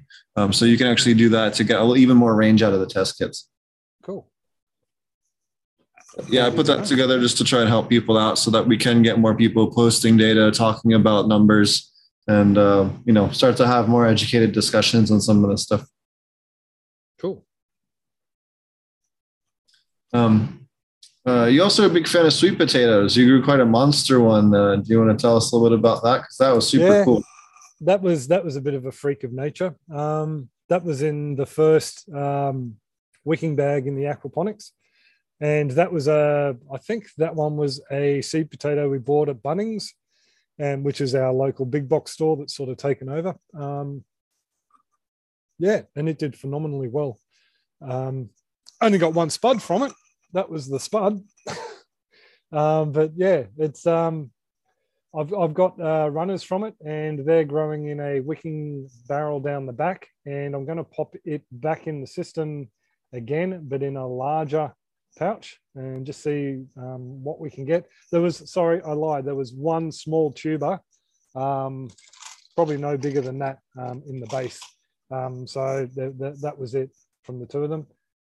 I lied. That was in the sand down the back. It was growing in the sand bathtub where I store on the sand for wicking. But yeah, it tasted really nice. Just the amount of cracks and fractures on it, though, I have no idea. When I've seen that in the past, a grower told me that it was root knot nematode. I don't think it was root knot nematode in there, mainly because it was virgin potting mix that it was in, and the company would be in big trouble if they had nematodes in their soil. So I think it was just the abundance of nutrients. It just didn't know what to do, and it just split. We've seen that sometimes too. It seems to be, I don't know if it's water content or what, but root knot nematodes don't really like the super wet environment that we have in aquaponics. So it's very unlikely that it'd be root knot. I have had them before in a wicking bed down the back with some purchased in soil, and you can actually see the damage all along the roots. It doesn't just affect the tuber itself. It actually, you get the nodules all the way down the roots. But yeah. I've also seen too, when you have really healthy plants, you'll get plants that will grow like little potatoes, almost little tiny ones all along the roots. And they're not like a root knot nematode. It's just like fat stores because they're just super, super, super healthy. Those actually are super good if you ferment them up as plant food. Okay. Yeah. Cool. Yeah, because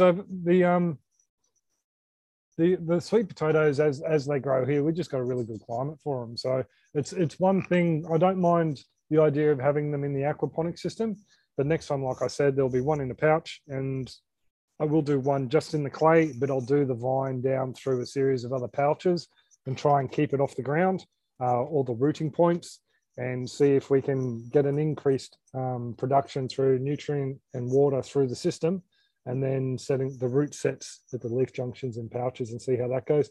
I grew one in the aquaponics years ago, the first system, and we got piddly little spuds out of the aquaponics system. Very disappointing video to post to YouTube. Then I realized that actually one had gone down the side and into the ground, and we got massive sweet potatoes growing right next to the system from that. So it was also where I was dumping all the solids from the radial flow settler at the time as well. So that probably could have helped as well. So yeah. We had really good luck. We actually ran in Colorado a 6-inch pipe. We never really did any content on it, but we had the fish tank was a pond below ground. So we had, that was the lowest point. So we just put a 6-inch pipe and it had that go around with a couple of tees on it. We put basket tops on it, and we had a watermelon in one and a pumpkin in another.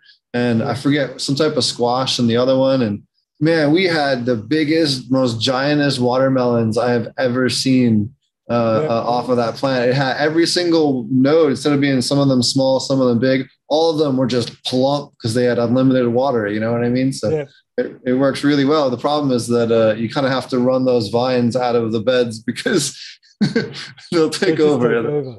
Yeah. Didn't you do a pumpkin ages ago? Yeah, we did a pumpkin out in California for a couple of years ago. We ended up having the rats ended up chewing the stem off the one, and then they chewed up the other pumpkin. That's why we never finished it up. It got chewed up by the rats. That's actually, we were talking about pests before. They are a pest we get here. They were smashing. I was blaming the kids. I was going down there and finding like a small mouth bite out of a strawberry, and I was thinking it was the kids. It was the rats. Yeah, they ended up getting into the pepinos. Actually, talking about plants that do really well, pepinos. Do you know pepinos? They're a member of the Solanaceae. They're a nightshade. Oh, yeah. You might call them something else. Yeah, no, I know exactly what you're talking about. Those are really good for when you have pocket gophers. So people that are growing in soil in like California or Oregon, we had really good luck interplanting those in San Diego around the bases of all of our cannabis plants. And it really helped a lot with, they would not go anywhere near it because remember, those nightshades have a high amount of histamine in them. So it really sets off the, allergic reaction. As they're digging through. Yep. Well, they grew phenomenally well, better in there than any soil I had them in, whether it was in the ground, a normal pot or a wicking pot. There was one photo I lifted up. It was because it's drapes over the side. Lifted up, and there's just dozens of fruit, and they're nice big fruit. And I can guarantee you, every single one of those fruit was bitten by a rat and half eaten. It was. I absolutely love them. We didn't get many off of that harvest whatsoever, but that is one plant that if I get cuttings of again, I'll throw into another system, but a protected one this time around. How do you spell that again? So I'll throw it up on the screen. I can't remember how you spell that. It's Capsino. Pepino. Pepino. Because I think one comes up as a cucumber or a pickle as well. I think there's a pickle called pepino. It's also called Douglas nightshade. Oh, okay. Oh, I was trying to find it here.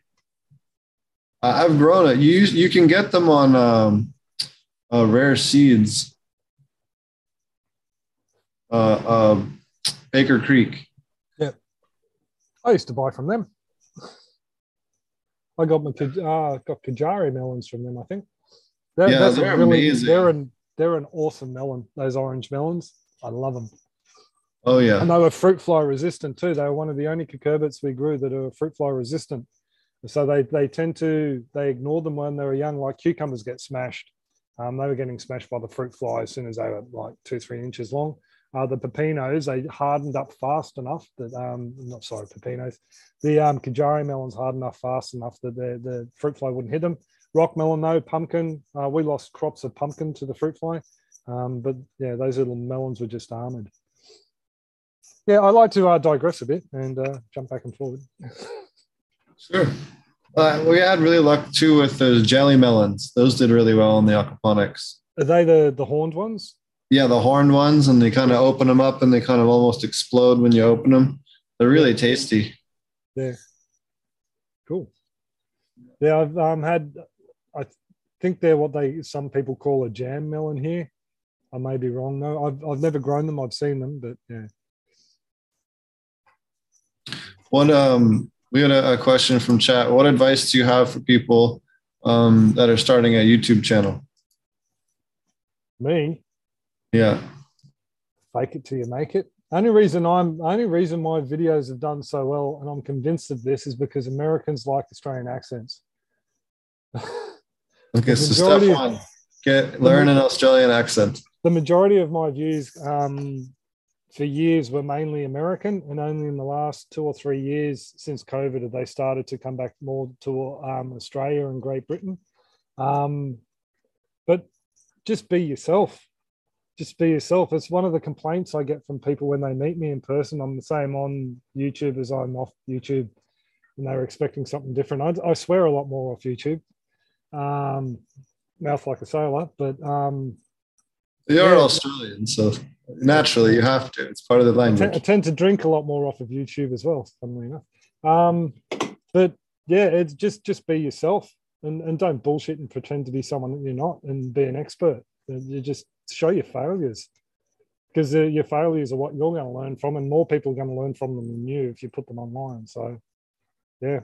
Oh, and don't go out and buy expensive cameras. Just get a cheap one. I bought a secondhand Note, Galaxy Note, whatever they are, the new ones are, from a secondhand shop, and just use something like that. And my mics, I just buy cheap little mics, USB-C mics from Jaycar here in Australia. I think they're like $16 or something like that. You don't need to go out and buy Rode mics and all the rest of it.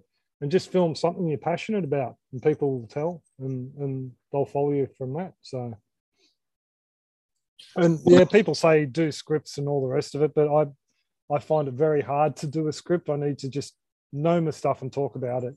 That's why there's shitloads of and ahs, and sorry for swearing on your podcast. You can swear all you want on this one. It's fine. We get auto demonetized because of the content, so you can swear all you want.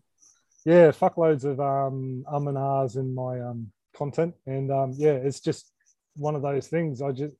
Bianca says I don't think as fast as I speak, and that's why I'm and ah all the time. So yeah, makes editing fun, I can tell you. Yeah, and also if you want to start out, get DaVinci Resolve free. It's what they use to edit Hollywood movies and TV shows, and they have a free version. They make the majority of their money through their cameras, their red cameras and editing suites, and it kicks Adobe's butt. My daughter had to use Adobe for school, and looking over the shoulder, all the different steps she had to do for editing with Adobe was a pain in the butt. All on Resolve, it's all there on the one screen, and you can just work straight from that, just for simple YouTube content. And there's heaps of how-tos on YouTube, really good information on YouTube, and showing you how easy it is to use it. But just look for free stuff and just use your average, your phones, and yeah. Oh, and mine's not in here. When you go to secondhand shops, buy all the cheap secondhand tripods, and the DJI gimbals and those sort of gimbals are really good for when you're walking around, so your camera's not doing this the whole time. And shaking. The onboard stabilization of cameras is pretty good, but if you're doing a lot of walking around, it pays to get one of those gimbals. Oh, and comb your eyebrows before you go on to front-facing camera. That's the other one. Yeah, my videos aren't that good. But yeah, that's pretty much all it. I bought the paid version. I don't even know what I got with the paid version that's different from the free one. I think the free one, there was something at that time that was on the paid version that wasn't on the free version. There's no watermark either. Like some of the ones when you use them for free, there's a watermark. But yeah, a good little bit of kit for nothing.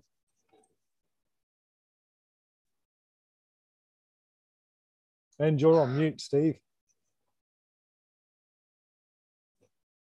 Sorry, trying to juggle too many screens here. What's your the longest time you've grown a single plant in your system? Oh, that could have been one of the Okinawan spinaches that was going for 3 or 4 years. What else? I've actually got, well, that Okinawan spinach, it's not growing in the system, but it's still growing. It's in root pouches. The, pardon me, the Aje Amarillo chili we've got, it's coming up on 2 years. They, like you were saying on my video, they're a perennial in the right climate. You don't have to pull your chilies and your capsicums out every year. They just keep growing. That I'd say that the Okinawan spinach is pretty much all, just because it's a creeper. It just keeps dividing wherever it hits the ground. It just airlays itself. So it's just something that just keeps on continually growing. I've still got my original ginger on growing in the system from the first bit I bought as seed ginger from Green Harvest in Australia. I've been growing that ginger now for like 11 years. It's just continually harvest every year. So I suppose the turmeric, we had one turmeric plant in there for 3 years, 2.5, 3 years. Just left a little bit after I harvested the mother. So technically that's 1 year. And then it just grew into this massive clump. There's a video on the channel on that one. So yeah, just things that are more perennial in our climate, I suppose. I've actually got some broccoli down the back that's been growing for over 2 years. So it's just died back through summer, and I went down the back to empty out the bed the other day because we're trying to level out the backyard. And yeah, it's got shoots on it again. So I didn't have the heart to empty out the bed. I want to see how many years it'll go. So I've seen people do walking stick kale and dinosaur kale for multiple years, and they're like, 10, 20 feet long, looping through the ceiling kind of stuff just for fun. Yeah. Well, I suppose the other one is sweet potato. We've had some of that, the white sweet potato that was crap in the system. We've had some of that growing for like 4 or 5 years. It started off in a bed out the front, and I've threw it down the back in the bathtub. And yeah, I think there's still some down the back growing in a little compost heap. So, but those like the Warrigal greens, we've Warrigal greens, it doesn't grow for years on end. It does die back after a while, but we've only ever bought one plant and we've been growing that for 10 years. Plus, it's just set seeds everywhere. So there's a lot of plants that you can just save your own seed and have them as a perennial. As the mother dies, as the next generation, they're ready to take over. The chives are doing that now. The chives are slowly dying off, being killed by black onion aphids. And I'm getting little babies springing up in the system everywhere from the plants growing up on the deck. Same with the basil. So brassica aphids, or? I call them an onion aphid. They're little black ones. You pop them in. Onion aphids. Perfect little purple little blood splots. Yeah. Have you tried what's it called? Bavaria Bassiana? Like a Botanigard or no, I've been using the Australian version is. We've been using Pure Crop 1 on them. The other thing I do is I just pull the plants out if they're small enough, hit them with the hose, and then just plant them back in the system. Just really easy way to do it. Trying to find the you can actually get Velifer in Australia. That's actually. There was one that you mentioned to me, and I looked it up, and it was only in like agricultural quantities. Like you couldn't get small anything under like 4 or 5 liters, I think it was. Do you guys just mind if we have a little intermission for like 5 minutes? Sure, man. Go ahead. Cool. This is I'll mention this since we were just talking about it here. This is a Velifer. So this is our favorite strain of Bavaria Bassiana. We found that this actually works against leafhoppers and all kinds of other much more aggressive insects. But a lot of you guys already know about Bavaria Bassiana, which is a really good beneficial microbial. But this one actually, this is a link to the Australian one for BASF. Yeah, it looks like it's even approved down there. So that's good to know for our Australian friends. Certainly would be something that I would definitely want to have in my garden if I was in Australia. And it's one that we highly recommend in the United States as well. I use it anywhere that I'm doing commercial stuff as our main Bavaria Bassiana strain. What's up with you, Wes? Oh, not much. Just doing the thing. It's got lots of different stuff coming up in the grow.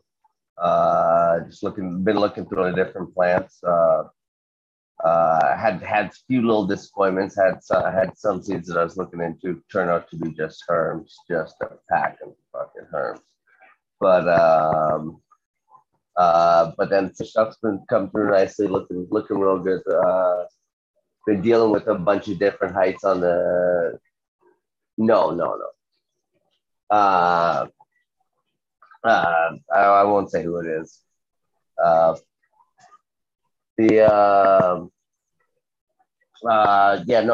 had a bunch of different shit on the table, so we're dealing with a lot of different height stuff, and that little ordeal, just dancing stuff around, moving stuff around, trying to keep heights run. I don't know. No worries. But yeah. So you're about to harvest, or you got stuff in flower right now, or? I always have stuff in flower. I'm perpetual. Okay. Yeah, so I always have stuff in flower. I got some stuff coming down. Just the tail end. I got a couple stragglers on one table, then I got another table that's just about 3 weeks in the flower. So, and they're just plowing nice stuff. Cool. And then just got a ton of phones coming behind. But yeah, always busy in my grow. Always busy in my grow. So do you grow medicinally, mate, or is it recreationally? Medicinally and recreationally, I guess. It's a little both. But yeah.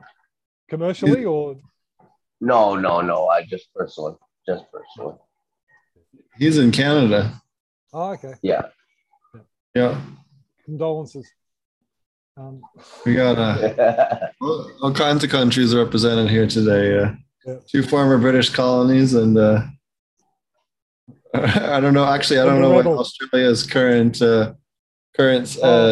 I think Canada formally disconnected, right? Or are they waiting for the Queen to die too, like Jamaica? No, I think they're formally disconnected. I mean, they still recognize the Queen, but we're independent over here now. Are your courts still tied to England? Because I think ours got severed in the 80s or 90s, the Australia Act, I think it was called. Before that, you could go to Privy Council or whatever over in England. I may be wrong. I don't think. Yeah, I think our courts are severed. You know how you tell? What do you guys like on your French fries? Ketchup or vinegar? I got enough limey in me that I don't mind vinegar, but. I was going to say aioli, but anyway. Yeah, I love vinegar, man. Vinegar and mayonnaise that's the African condiments for your French fries. That was awesome. Dutch people were always the mayonnaise on the French fries. Yeah. So, what upcoming? Is there any crops that you're looking forward to trying or experimenting with, or new designs or something? You talked about the sand beds, but is there anything else that maybe a little farther out that you're looking to try out once you have your home situation figured out there?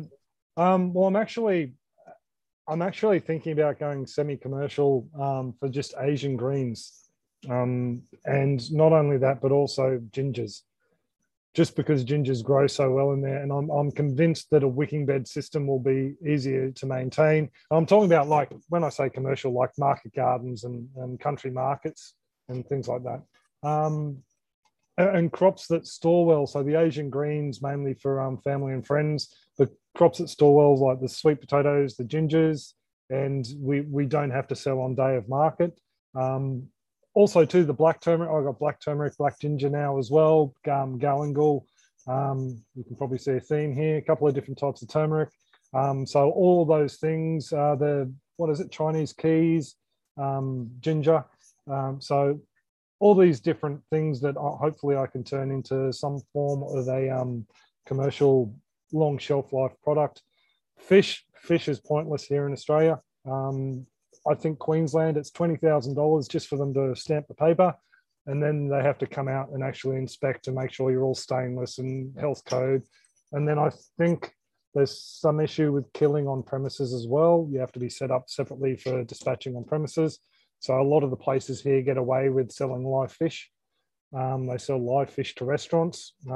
There's a couple of really big yum cha places, and they have massive tanks just filled with locally produced jade perch and barramundi. I've at the farm they come from. So I wouldn't mind going more on the fish side of things, but I think I'd need to definitely investigate more on the processing and natural removal of the ammonia from the system. The one place I know that does it, they use it to feed lucerne crops, or alfalfa, you guys call it, and then they harvest. That's one byproduct that's saleable item. Then they got their fish. They've also got pastured chickens as well, Salatin style. So they've also got access to river water, I think, which feeds the aquaculture side of things. But everything is as closed loop as possible, other than their water allotment. That's really neat. That's something I'd like to do. I'd also like to, ultimately, it would be beef, pork, chickens, fish, on looking somewhere around about 40 acres is my minimum, but anywhere up to a couple of hundred to 1,000, depending on how the property is set up, we're looking at. But we've got to win the lotto first. So, yeah. All right. All of us get that Brinks truck. Yeah, well, it just makes sense to me. I come from a family that always provided from themselves, at least something. And it just makes sense to go back. It's like the last 2 generations, it's just been lost. You are supposed to grow your own food. You are supposed to grow your own medicine. Just because someone else is going to do it for you doesn't mean they should, or you should accept that as being the norm. So, yeah, we try and buy all our. We've got a couple of local butchers that source their meat locally. We have bought online direct from farmers before as well. So that's we're trying to go back to that sort of lifestyle again. So, and got our daughter a job in a liquor store, so we've got that sorted. And yeah, nice. Yeah, the other one that I've had a lot of people grow and have a lot of good luck with, especially in that type of farmers market type stuff, is herb salt. So they'll grow like oregano and basil and other stuff, and they'll put it, especially the purple petrol basil, put that in a blender with some nice, natural salt, like sea salt. And have a nice little natural salt with the herbs in it already. It's great for your steaks and stuff. And, it can be another great way to increase your monetization off of something that can sit on the shelf for a while. Yeah, well, I tried locally with the turmeric and the ginger, and I had one Thai restaurant that was interested. And then they got talking, and someone decided that they could grow it themselves. Why pay for it? So one of the guys' fathers started to grow it. Which was a bit, but the value add side of things, I have had people ask about growing propagation material. So that was another thing I was thinking of.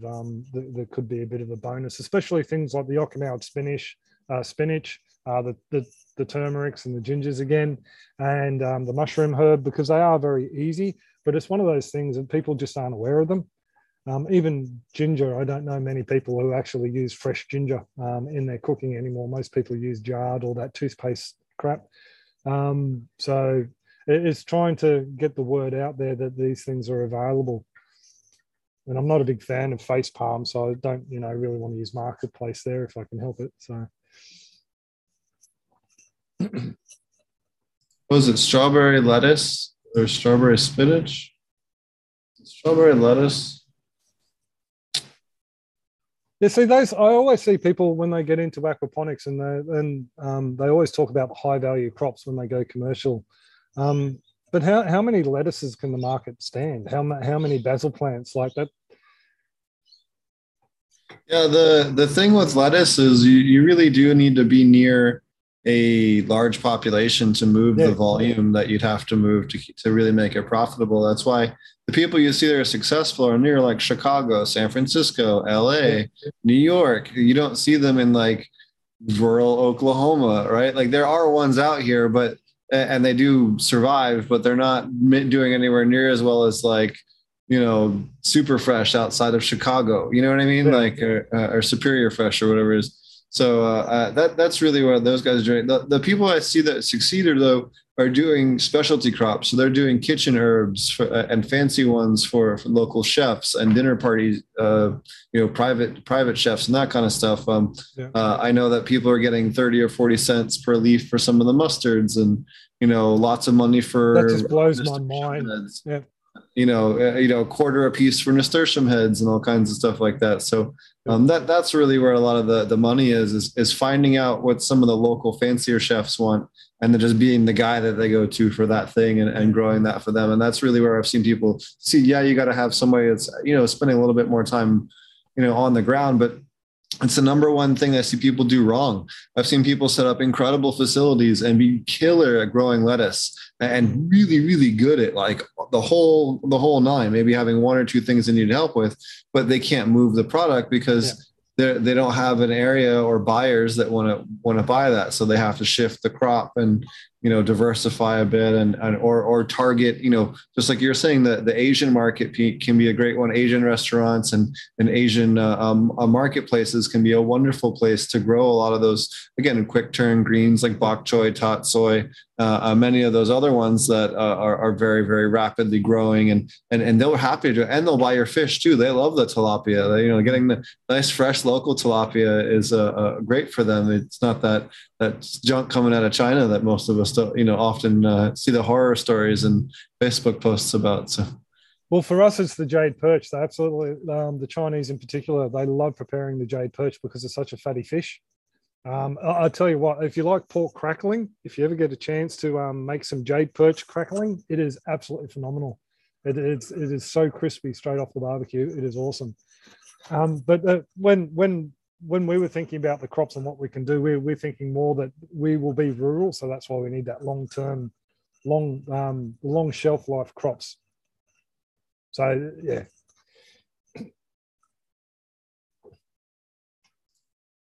Awesome. What type of fish do you guys? You talked about jade perch, and what are some of the other ones? I'll stick with jade perch, I think. But the Tandanus catfish is another one that interests me. I've had a few people now that tell me that the Tandanus is one of the nicest eating Aussie native fish.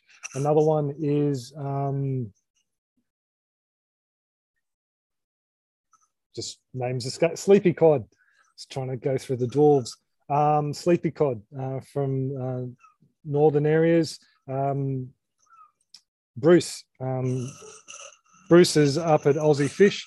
Bruce Samble, he's got sleepy cod up there, and he also does the jade perch, and he's got golden perch, and another one, honey perch, is another Australian species that he's trying to promote as well.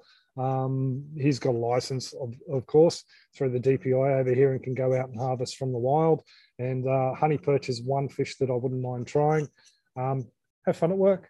See you later. So down south, a lot of people tend to do the trout through winter, and then they'll come online with their catfish and the silver perch. Silver perch can handle the cooler temps they get down there, but every now and then they have a bit of a cold snap, a bit of an Antarctic blast come up, and you can lose fish pretty easily. But they'll do a lot of rainbow trout, golden trout. Melbourne Aquaponics has got golden trout. Is another Aussie YouTuber with aquaponics. Murray cod is a big one, Aussie native Murray cod. A lot of people will do that. That's what Paul Van actually went off to work on a Murray cod farm. For those people who know Paul and wondered where he went.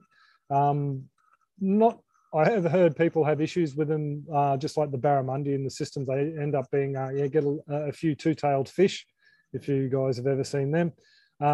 Basically, a larger one will try and take a slightly smaller one, and end up with two tails and two dead fish.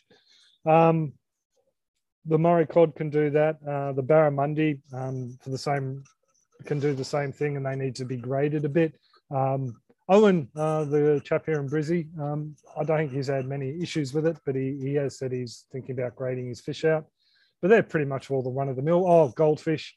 There was a YouTuber, Chinese chap west of Sydney, and he was raising goldfish for the Chinese market for one of the festivals. They eat golden carp. That's basically the common carp, but the feeder fish variety that was golden, from memory, that he was raising. So there's a bit of a market in that. Yabbies is one thing that people always ask me about. Like, oh, you guys have got our red claw over there now as well. They're actually an invasive species in the southern area of Queensland as well. They come from up north. They a lot of people want to start aquaponic systems with them, and it's one of those things that you just got to say, sorry, you can't. Not the stocking density you need for the amount of nutrients and the benefits for the plant side of things is fairly hard to do in a smaller system. You can grow them en masse, but grow them en masse for your own consumption. But yeah, just the nutrient wise, they don't deliver enough for the plants. Yeah, the waste that they do provide is really good for plants, balance wise, nutrient wise, but you have to have a ridiculous amount of them in order to get enough to grow any amount of plants. You can't. It has to be a decoupled system because they can't handle the potassium levels and the manganese levels and the other stuff that the plants need. So it gets real complicated. There was a guy in Colorado who was working on that for cannabis for a while, and I don't know, he got divorced or something happened to him and he disappeared. But he was getting some interesting results, and he was testing some of his waste and stuff like that, and posting some interesting numbers, but I'm not sure whatever happened with him. Well, and I had them in our system to begin with, and one of two things knocked them off. To begin with, they started playing Highlander. The smaller ones were eating the larger ones as they molted, because the larger ones were molting first. It happened up here. We had a tank of them in the house as well, and the smallest one, the runt, ended up being the victor. But we also had goldfish in the system as well, the fish that I used to cycle the first system. And I don't know if they were having a crack at them as well. And the other issue I had was at that time, I was running my pH 6.3, 6.4. And I think that really affected them as well. I try, as a rule of thumb, I tell people I don't run lower than 6.5, but yeah, every now and then it slips down. The Jades can handle it because it's not a sudden drop. It's a slow, casual drop. So, yeah. But, yeah, the inverts definitely feel it hard. Someone brought up why don't I start growing snails in the system? I had a really bad outbreak of snails when I first started off, water snails. As that pH dropped, they disappeared, funnily enough. Oh, yeah. You can do that to, if you have a media bed, you can actually rent a CO2 tank from a restaurant supply house, take an airline off of that, run it to a bunch of air stones on a bunch of teas in the grow bed. Yeah. And then wrap the top in cellophane, flood the bed with water, and then turn on the CO2. And you can flash crash the pH and dissolve all the eggs and all the adults of brood aphids in a grow bed. It's like the easiest way if you're just doing it from a small scale. It's cheap. It works. You got to reset the bed, but it works. Yeah. Slugs are a big issue. Do you guys have any other than setting out the flooding the beds in the coast the container of beer? So beer works pretty well. You can just do a bunch of like. Oh, mine were coming, getting pissed and going home. Like they. Yeah. The other thing that works really well is there's beneficial nematodes now that you can purchase that you can put in the grow beds. Now, I don't know if they have them in Australia, but what you could do is collect there was a guy, who was it that we had on? I forget. We had a guy on that was in another country. Man, I'm blanking out on who it was that said it, but basically what they were doing is they were taking a bucket of water. Yeah, see if I can remember this right. Taking a bucket of water, putting a bunch of plant material that would go near the top, float to the top of the water, and make a little floating island in the center of it. And they're putting all of the slugs onto that island and collecting a bunch from the garden. And then when the infected ones would, eventually arise from the native infected ones, they start to infect the other ones. And after a while, once he put some new slugs in there, they would, die pretty quickly. And then he knew it was ready. And he would take that, rinse it with a bunch of water, strain it, and then apply it to the garden. Now, that's a bit extensive, but it is an option if you're that's natural and you're not going to kill anything. Yeah, I can see the value in that. That's smart. But that's a lot of the type of stuff I think where natural farming can provide good hybridization for things like aquaponics, with the mineralization, with the liquid IMO, with the labs, which also helps prevent things like E. coli and salmonella. We've used it to treat E. coli and lettuce facilities now on multiple times, and one in a cannabis facility that had E. coli testing hot in the water. We were able to eliminate that entirely within 30 days. On all three cases. So again, this is the type of stuff where simply fixing the biology and the biodiversity in the system can eliminate a lot of these issues that otherwise can be quite a big challenge to get rid of.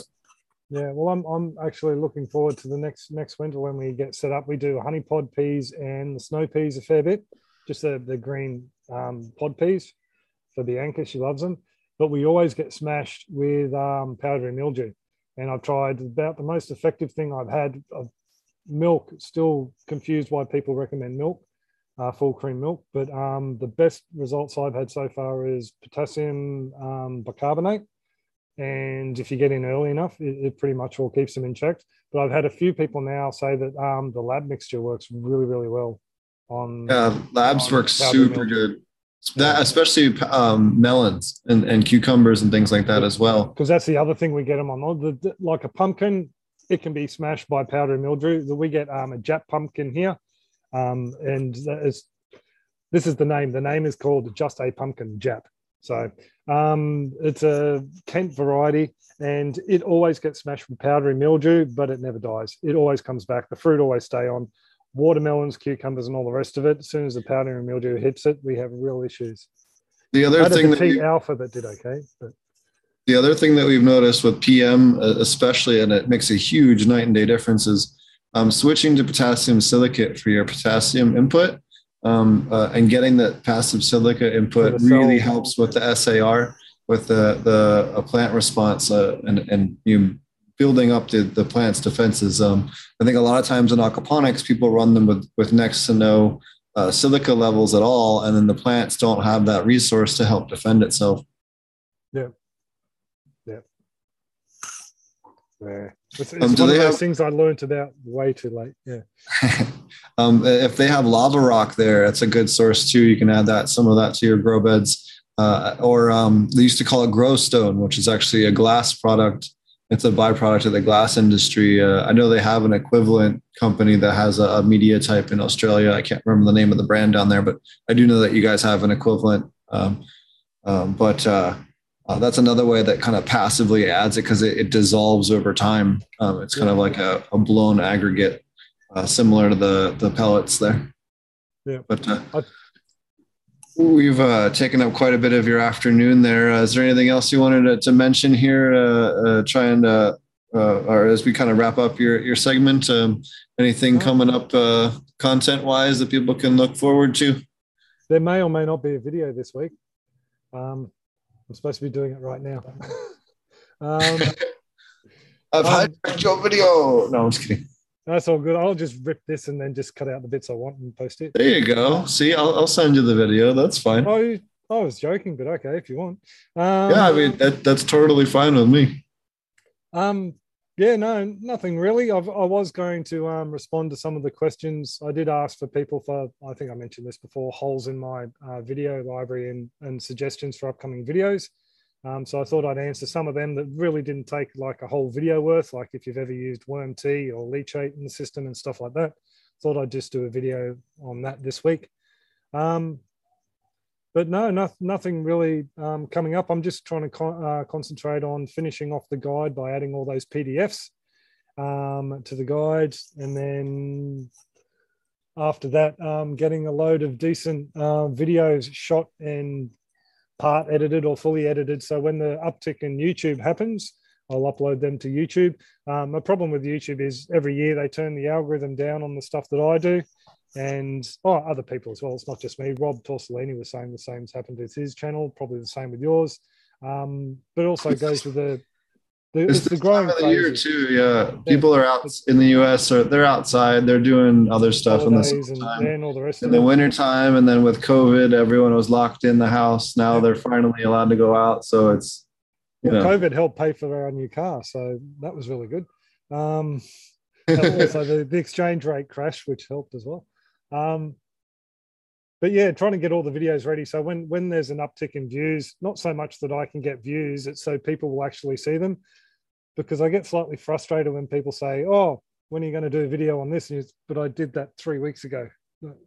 You said you subscribed to the channel. Why didn't you see it? Like, yeah. So I'm trying to get the decent content in front of as many eyes as I can, and just clips where I waffle on and walk around the yard and do a small harvest between now and then, and frequently ask questions and stuff like that. So no big plans content wise, but I would actually like to go out and tour more systems. So anyone in Southeast Queensland, if you're watching this and you want me to come along with my hairy mug and film your system and pick your brains, and you want it uploaded to YouTube, yeah, I'm more than happy to come around, because that's the best way people learn, is seeing other systems. And unfortunately, a lot of people talk a big talk, but they don't actually post any videos on their systems on YouTube, which is really frustrating. Down in the comment section, telling us how awesome their systems are. I'm quite happy to come around and film yours for you and post it to YouTube if you don't mind. So yeah, hit me up. It's funny. I think they're one of the biggest aquaponics systems in the whole United States is down in Texas, near the Texas-Louisiana border. And we stopped in there one day, and I don't think there's a single video on the internet of that place. You know, it's funny how there's some huge aquaponics, and there's another one in Texas, a 20,000 square foot one, and I don't think there's a video of that place either online. And I can understand the IP side of things. I can understand IP, but I mean, just walking around showing rafts and, well, this is a filter and this is where we got it hooked up, and that's not going to show too much, but it helps the backyard grower as well, I think, seeing those big commercial systems. Oh yeah, your channel and Glenn Martinez, I think, are the two channels of people trying to just tinker and look at cool designs that have more than just about anybody else. But yours especially, you got so many good how-to videos and stuff on there. If any of you guys are looking to do any system construction, definitely check out Rob Bob's channel. You can find a link to it in all the descriptions, whichever version you're listening or watching to this on. Cool. We definitely always get a big dip this time of year on the views, unfortunately. It's just part of summer. Yeah, too many cat videos. Right? Yeah. Better cat videos than some of the stuff. Anyways, some of the stuff we had the last couple of months and with the political stuff. I've been told I should do some of Jack snoring and just put them up. Well, thanks a lot for watching, and you guys can find him again at Rob Bob's Aquaponic and Backyard Farm channel on or just YouTube/C/Rob Bob. I'll get you right to his channel. And then his website is bitsouttheback.com. Bits plural, outtheback.com. Thank you for the spruik. Yeah, thanks, man. I really appreciate it, and thanks for your time. And enjoy the rest of your Friday down there. Same to you. Have a good one. Cheers, man. See ya. Thanks. That was awesome. Always fun to have people from down under on the show, especially when they don't get attacked by one of the many hundreds of different types of creatures that kill thousands of Australians every year. Between the snakes and the spiders and the killer koalas.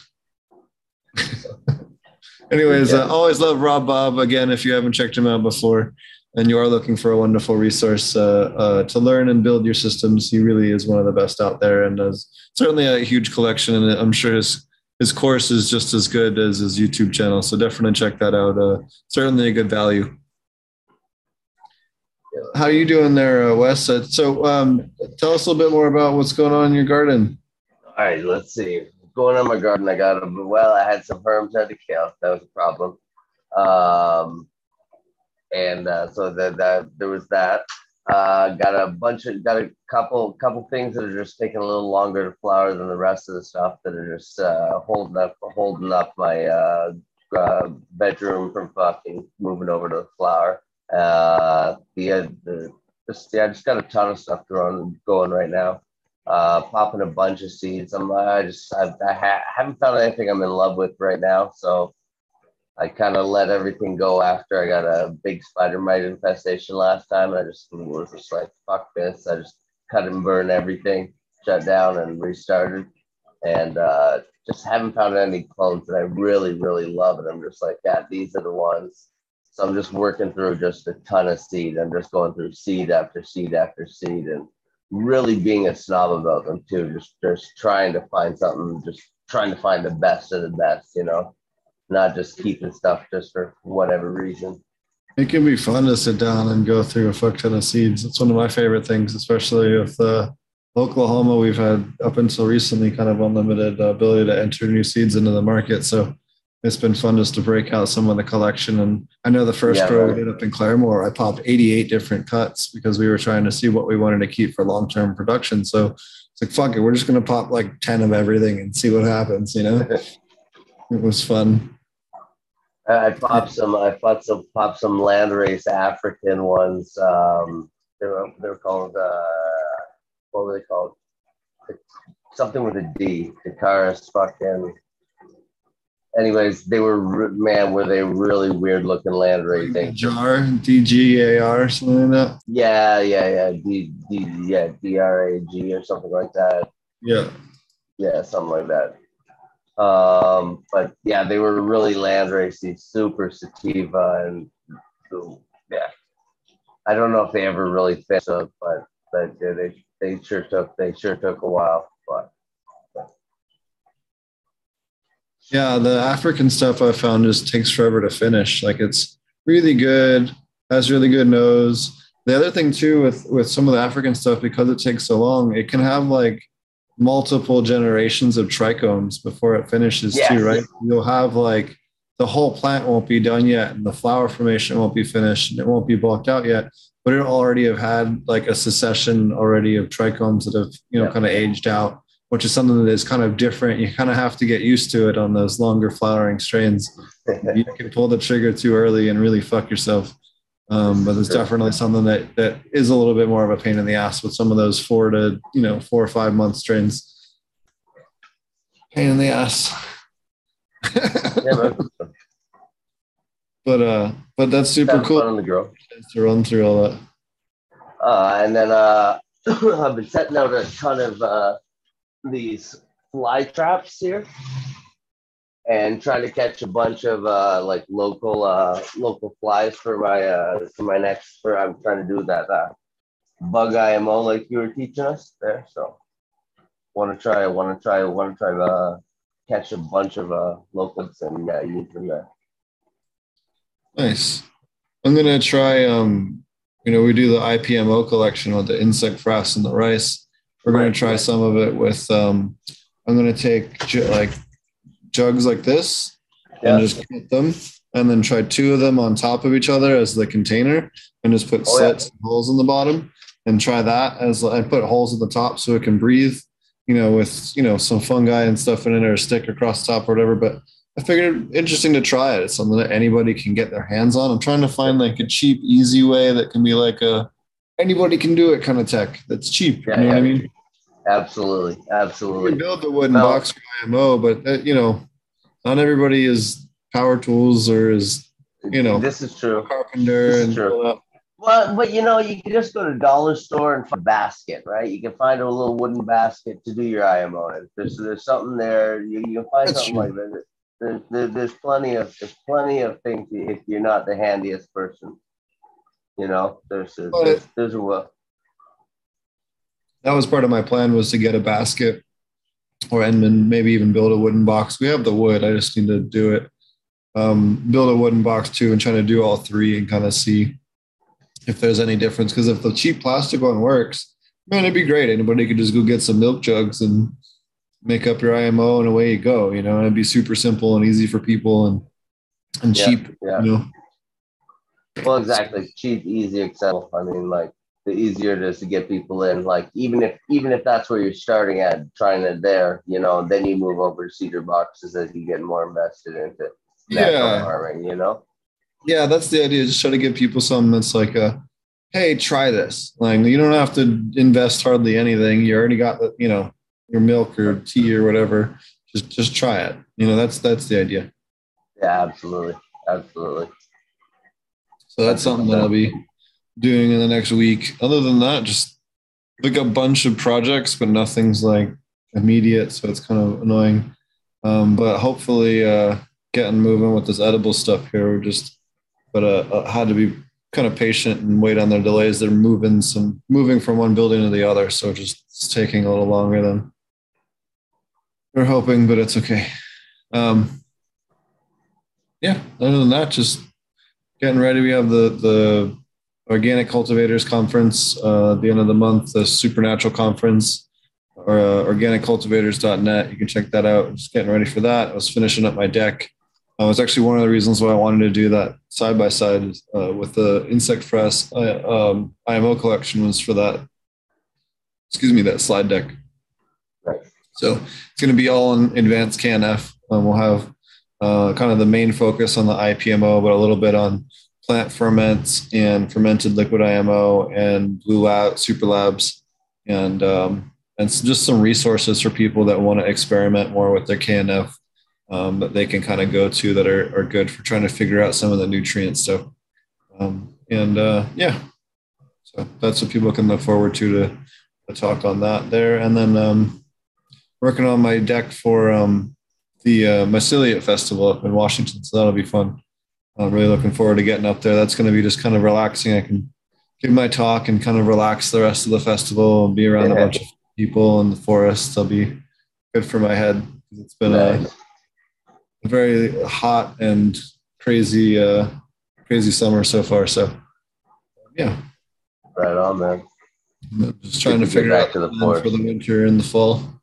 And then doing planning for this year's virtual Aquaponic Cannabis Conference. If you are a producer, hit me up. If you're someone that is doing research that you feel is relevant to the conference, we're going to try and do like an alternation of like a scientist or scientific talk, and then like a producer talk, and then maybe like a panel, and then kind of a 1 year repeat of that, or kind of alternate between commercial producers and scientific talks and trying to balance that out. We kind of did that last year. It worked really well. I feel like we could do a little bit better job on how we just do the different, alternating of the topics to keep people really excited about it during the conference. But looking forward to that.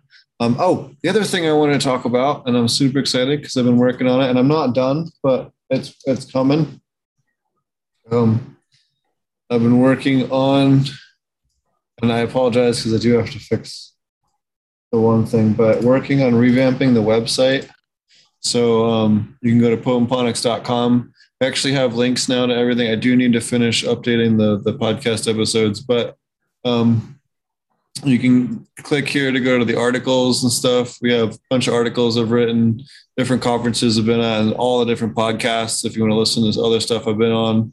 And then also have links to the classes and all that stuff on the website now. I fixed all the old links that were broken. I had some issues with the site.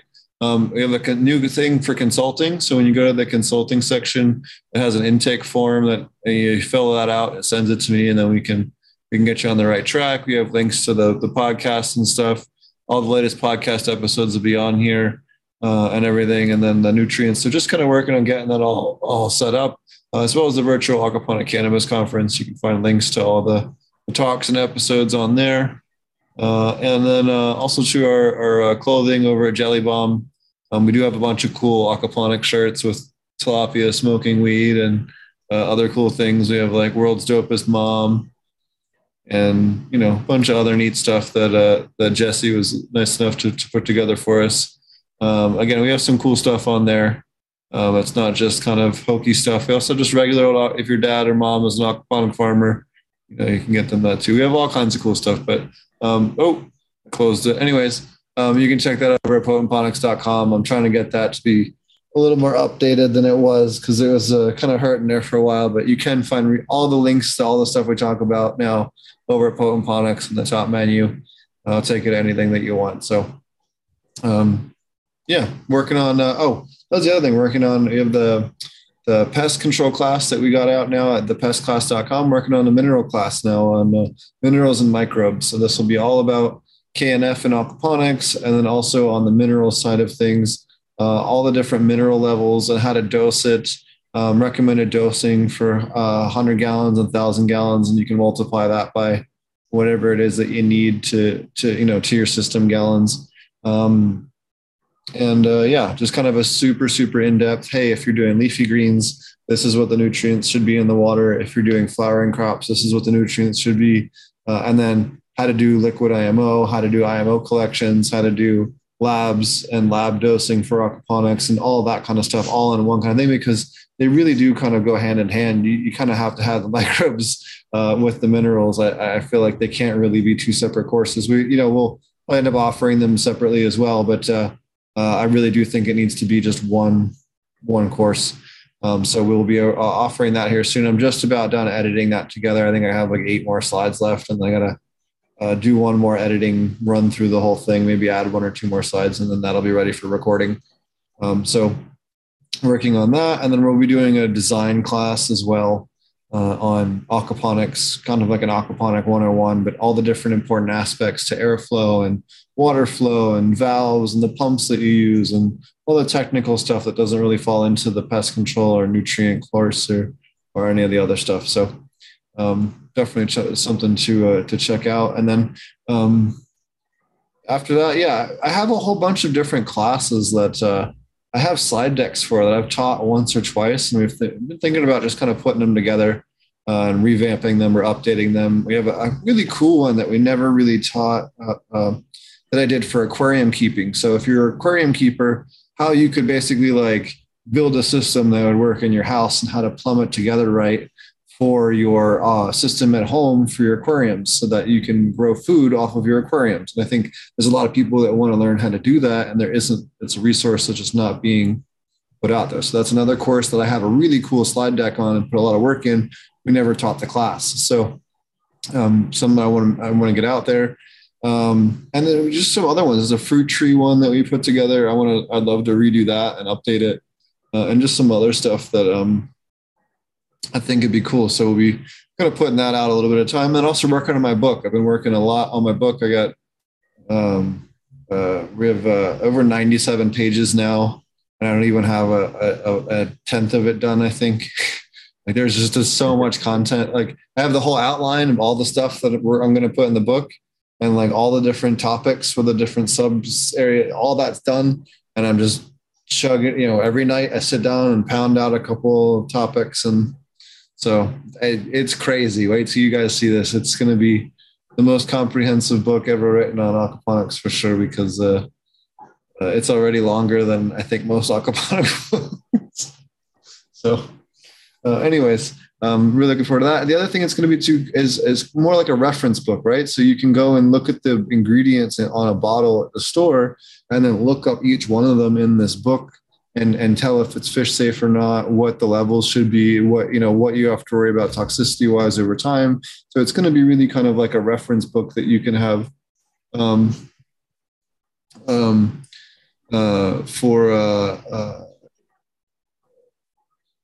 that.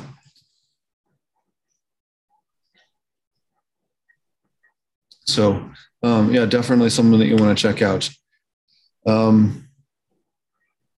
I lost my train of thought. Sorry, there's a weird message in chat. No, well, we were just talking about, fuck. Sorry, I took an edible when we started the show. I have like 250 milligrams of my tea in me right now. You said there was an ad that was anti-aquaponics before our show. It's hilarious. Gotta love marketing like that, man. But yeah, so just kind of working on all that stuff. So, the book, yeah. So basically, the idea is to have all the different inputs for soil mixes and for the stuff at the store and the bottles and the different bacteria in the bottle. Anything that's commonly in the hydro stores that you would find. You can look in the book and see if it's okay for your system, because we get asked so many different times and so many different things that Marty and I get asked over the years about, hey, is this safe for aquaponics or whatever? And we kind of have most of this stuff mapped out and written down now. So that's all in the book as well. And the idea is to kind of have this master reference book that, is super, super useful to have for, problem solving or experimenting or tinkering like that, kind of give you a toolbox to make your own decisions on how to solve things. So you don't have to necessarily follow the way that we do it.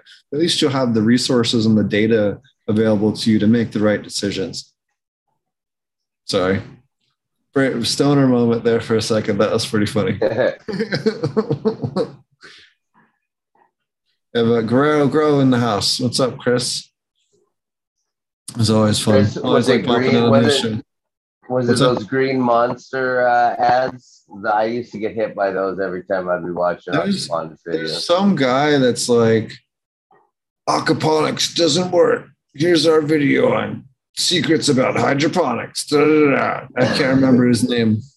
It's some kid too. He's like a 20-year-old kid that's not smart enough to have not old enough to have an opinion about this yet. You know, Yeah. a lot of those lately coming out of college thinking they know how to do shit they have no right to be doing. It's funny too. Anyways, there's some interesting posts lately about people thinking there's different ways to do things, especially nutrients and stuff. And it's just like, yeah, that's cool if I have like unlimited labor time, you know. Foliar spraying nutrients. That's a good example of one. You know, you don't have unlimited in your home grow. Yeah, that's cool if I have 4 plants, but that doesn't work at a commercial scale. Like, there's just shit like that where people just don't have the fucking industry experience to know what the hell they're talking about. You see a lot in aquaponics, man. You got all kinds of crazy, different designs and stuff on aquaponic stuff.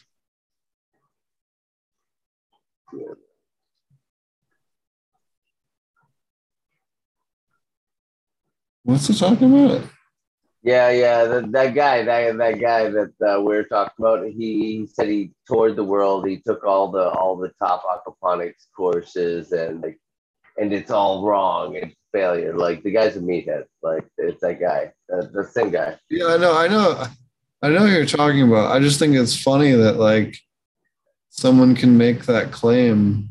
Like, I just want to know how much paid for that ad, man. Like, yeah, that's the other thing. Like that ad buy though. Anyways, we actually, on that note, we just got monetization turned back on the channel. We had it. I managed to pull money out. We've only made like $350 in the whole history of the fucking channel. But we managed to pull it out and, you know, buy some dinner one night.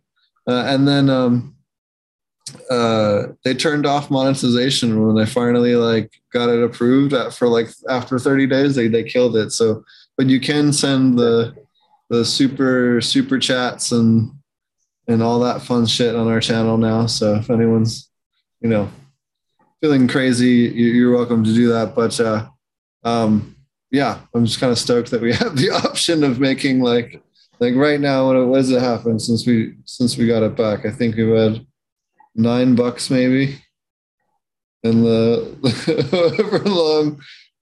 So, you know, you don't really make all that much money from YouTube. No. Yeah. Aquaponics is a cult. Oh yes. Yeah, that's right. That's one of those things. Yeah. We worship our fishy masters. They live in the Great Barrier Reef. That's why all those aquaponic people are from Australia. They tell you it's like first page of the pamphlet.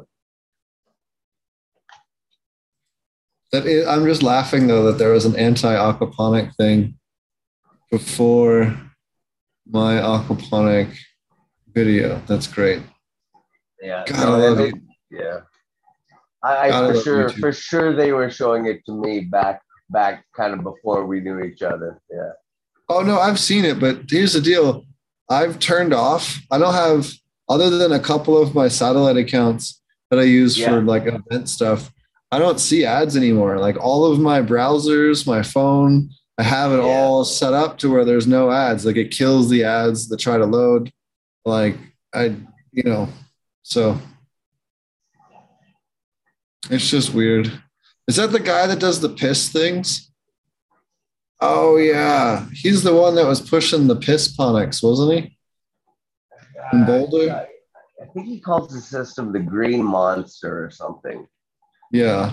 Anyways, I I don't know. pretty hilarious. Obviously trash.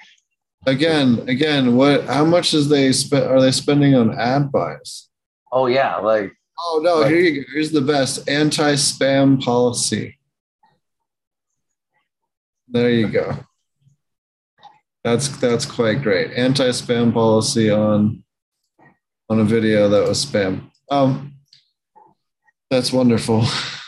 There's all kinds of weird stuff out there. You know, one of the other ones that's really common that people talk about aquaponics not working, especially for cannabis, is the notorious Friendly Aquaponics. They were arrested for growing weed before there was medical programs in Hawaii. And part of their plea deal was to discourage other people from growing cannabis and aquaponics. So they had to put out like so many videos or whatever, discouraging people from it. And I remember they stood up, did a whole hit piece on me at one of the Aquaponics Association, the 2013 or 2014 Aquaponics Association conference, because they were having a shit fit that me and Sylvia had the weed class. And they just could not handle the fact that we were doing it legally, and they did a whole fucking song and dance about it. Anyways, the old Tin Man.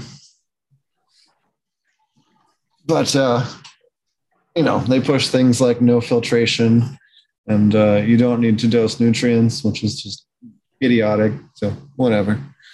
Oh no, best gem from the friendlies people. Worms cause E. coli. Worms actually have bacteria in their gut that eliminates E. coli. They're used for mitigation of E. coli in compost. Like, just don't talk about things you don't know about. Marty and I regularly laugh about their newsletter. It is just so bad. So bad.